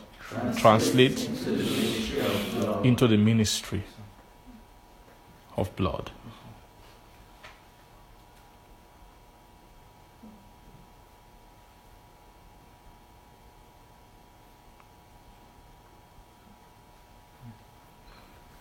The purpose of water is another word for this is the reason for the water is for the first level of sacrifice. The first level of sacrifice. Amen. Now, whenever you see the word birth in the Bible, it has to do with a sacrifice. Birth. Anytime you see something has been burned, it means something has died. When it comes to the soul, something just died. So something is born. Am I correct? So that realm is the first death of the soul. Yes, sir. Before that point, the soul never died. Are you seeing Yes, something? That point of transition from water to blood, right? To enter into blood, to enter into the water of Christ, the pasture, the water for the soul to enter into the realm of water of Christ. You don't need the death for that. Yes, sir. Yes, sir. But to move, when the point of engaging of blood, a death must occur. That word, the death, implies a birth. That's what it meant, that except you are born of water and the Spirit. That word, being born of water and the Spirit, is not born into water. You have been journeying in water. It's being born into blood, the initiation of the blood. Yes. It is the first point of sacrifice of a soul. It's the first it's the first birth of the soul. It's the first death of the soul. And death means sacrifice. It's the first point of sacrifice of the soul. Am I making some sense? Making some sense? Okay. Praise God. Let's just take it just a little further and then we can go for tonight. Praise the Lord. Thank you, Jesus. Thank you, Jesus. Praise God. So, you see that water and spirit. So the point where you are born of water and spirit, that's not the first time you started with water.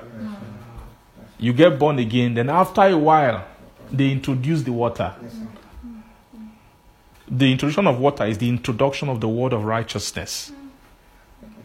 After you got born again, you finish the milk of the word.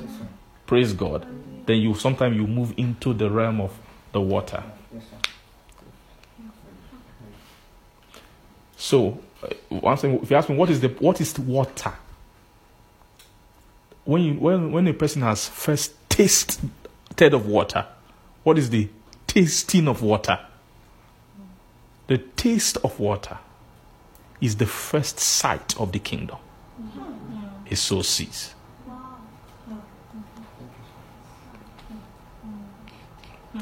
After you get born again, you never see the kingdom.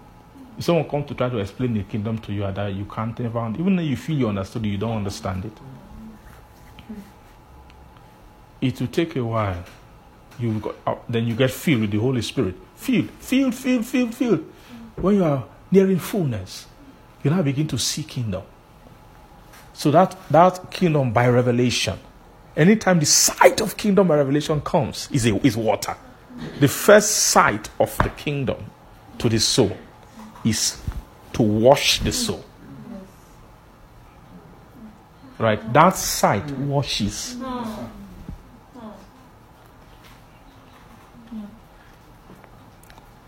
Are you seeing that? Yes, that is a serious thing. Yes, that sight does what? It washes. That washing is the washing of separation. When anybody starts seeing the kingdom, they start becoming separate. They start becoming separated. There's something sight of revelation of kingdom does to a person. It makes you separate. Even though the sun is up there, you are seeing it. Everybody's doing their thing. But that person can, even with the sun there, be thinking about something else. It's a sight. By virtue of taking that thought of kingdom, instead of thinking of what the sun is saying, hey, go and what you eat, what you wear, what you do, according to Matthew chapter 6, right? Just say, all these things the Gentiles seek. Now, that soul is still among all the other Gentile souls to start with. But after a while, he begins not to seek what other Gentiles seek. He begins to seek the kingdom. That was seek means sight. But seek the kingdom first and his righteousness after. Are you seeing that? Yes, sir. Yes, sir. Praise God. So that seeing is from afar first. When the eye turns away from what the Gentiles seek, what they seek, what the Gentiles seek, the eye turns away and begin to seek ye the kingdom. That's the beginning of washing of a soul. Is the first, the soul gets the first access to the water of Christ.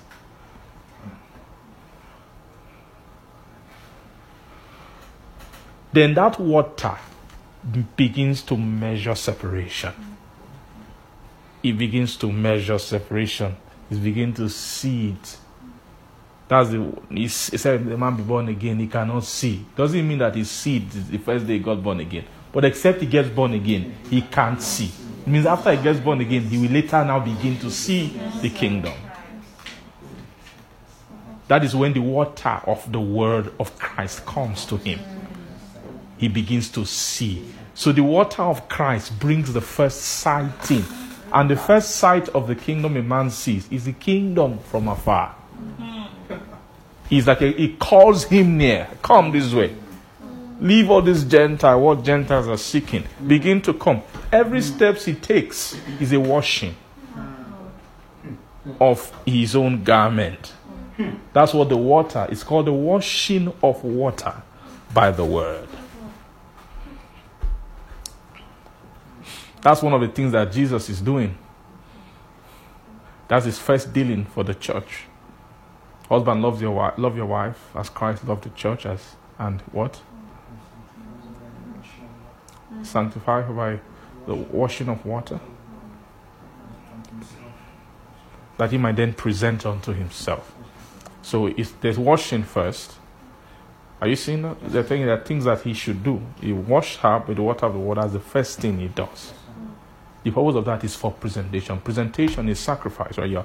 That he might present unto himself. That's the final presentation, a glorious church. But it started with the washing of by the water of the word. Praise God. Hallelujah.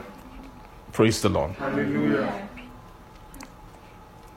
So then, sight of the kingdom begins to do something to a person.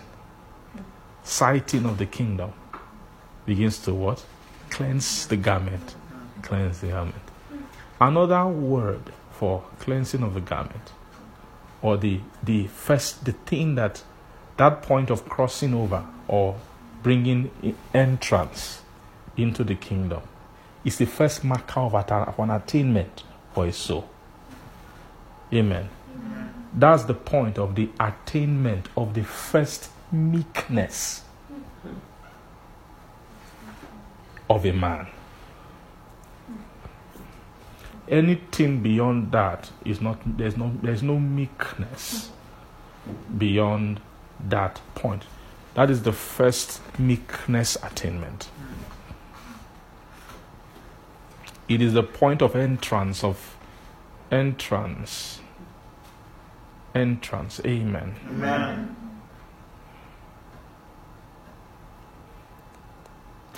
Entrance into the courts of God, right?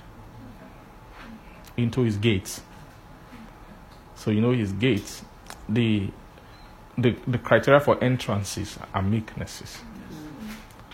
Amen.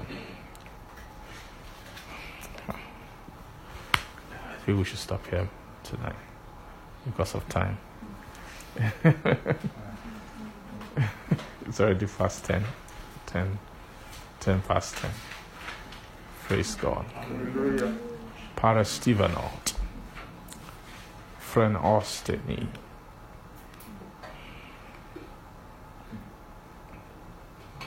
That point is where the first marker of the sheepish nature emerges.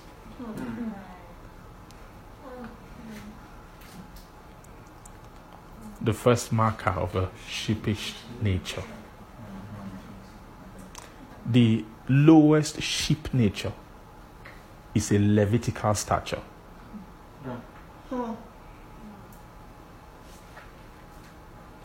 That's the first meekness in righteousness, is the manager of the courts of God. That is the first realms of sacrifice. Remember, the sacrifices of God are broken. So our sacrifices means they are in order. It's levels of brokenness, levels of contriteness. So the first level of sacrifice of God is that Levitical level. Is the meekness of the courts of God. That is the level of meekness for entrance. For entrance into the kingdom. Obviously, I'm saying I'm talking of souls. So any soul, only kingdom conversation can impart meekness to a soul. Any other kind of conversation is pumping the soul up and pouring more filth upon the garment of a man.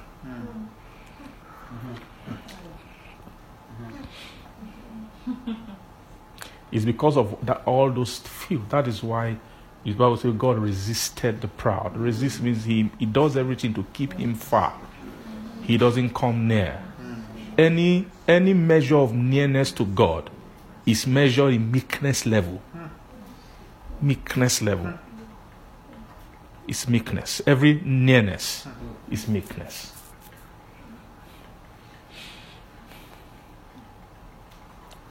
Fresh to knee heart.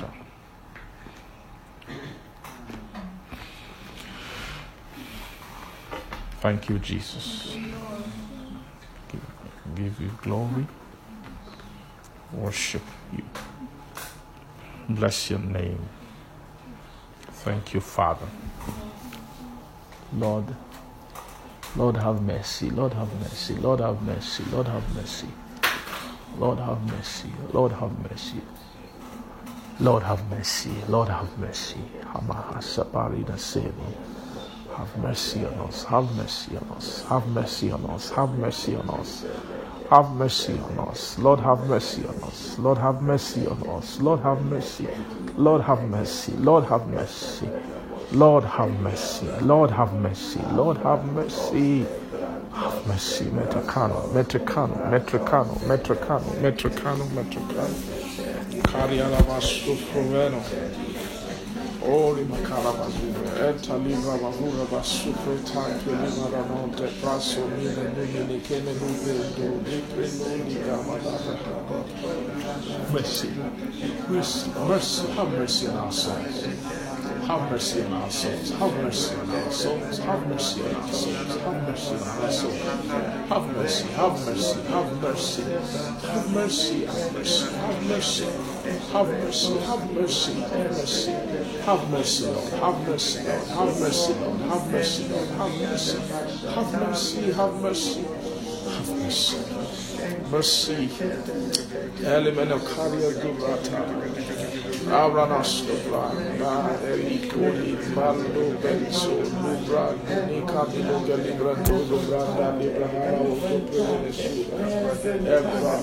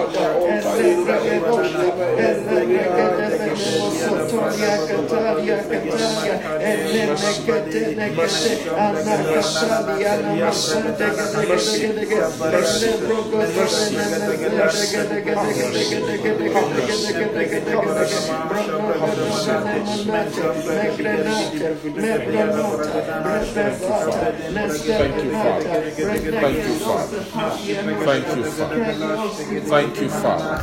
Thank you, Father. Thank you, Father. Thank you, Father. We give glory to your name. We bless you. In Jesus' name we pray. Amen. Our Father, we just bless you. Thank you, Father. We thank you. Thank you for these things. Thank you. Thank you. Thank you for the promise of life. So this is the promise you promised us, even eternal life.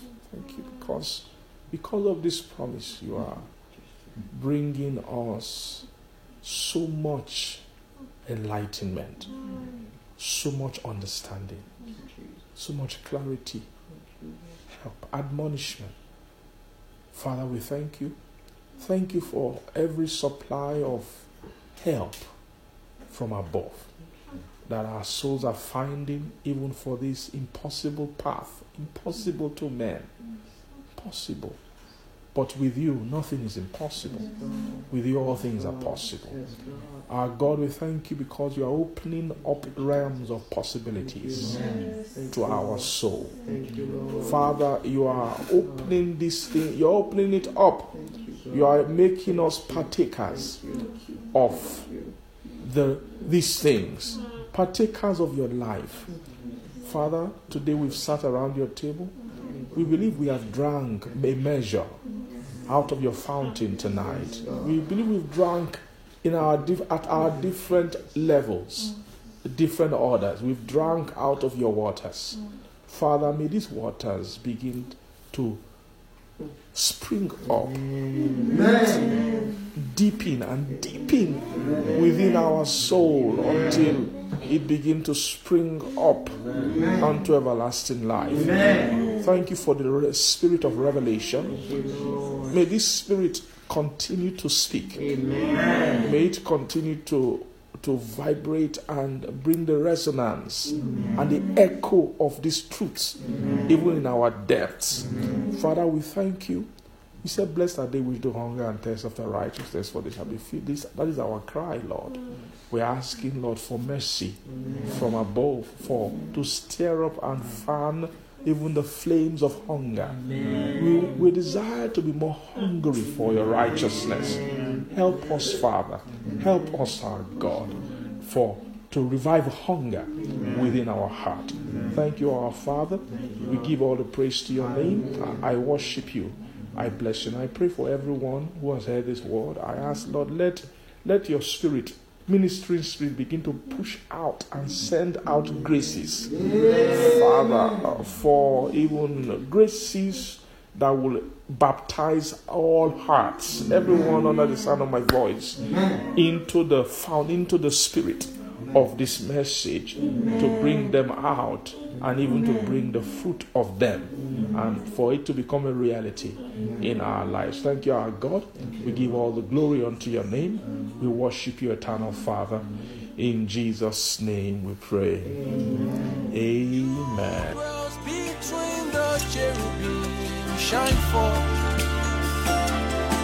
You dwells between the cherubim shine forth. You dwells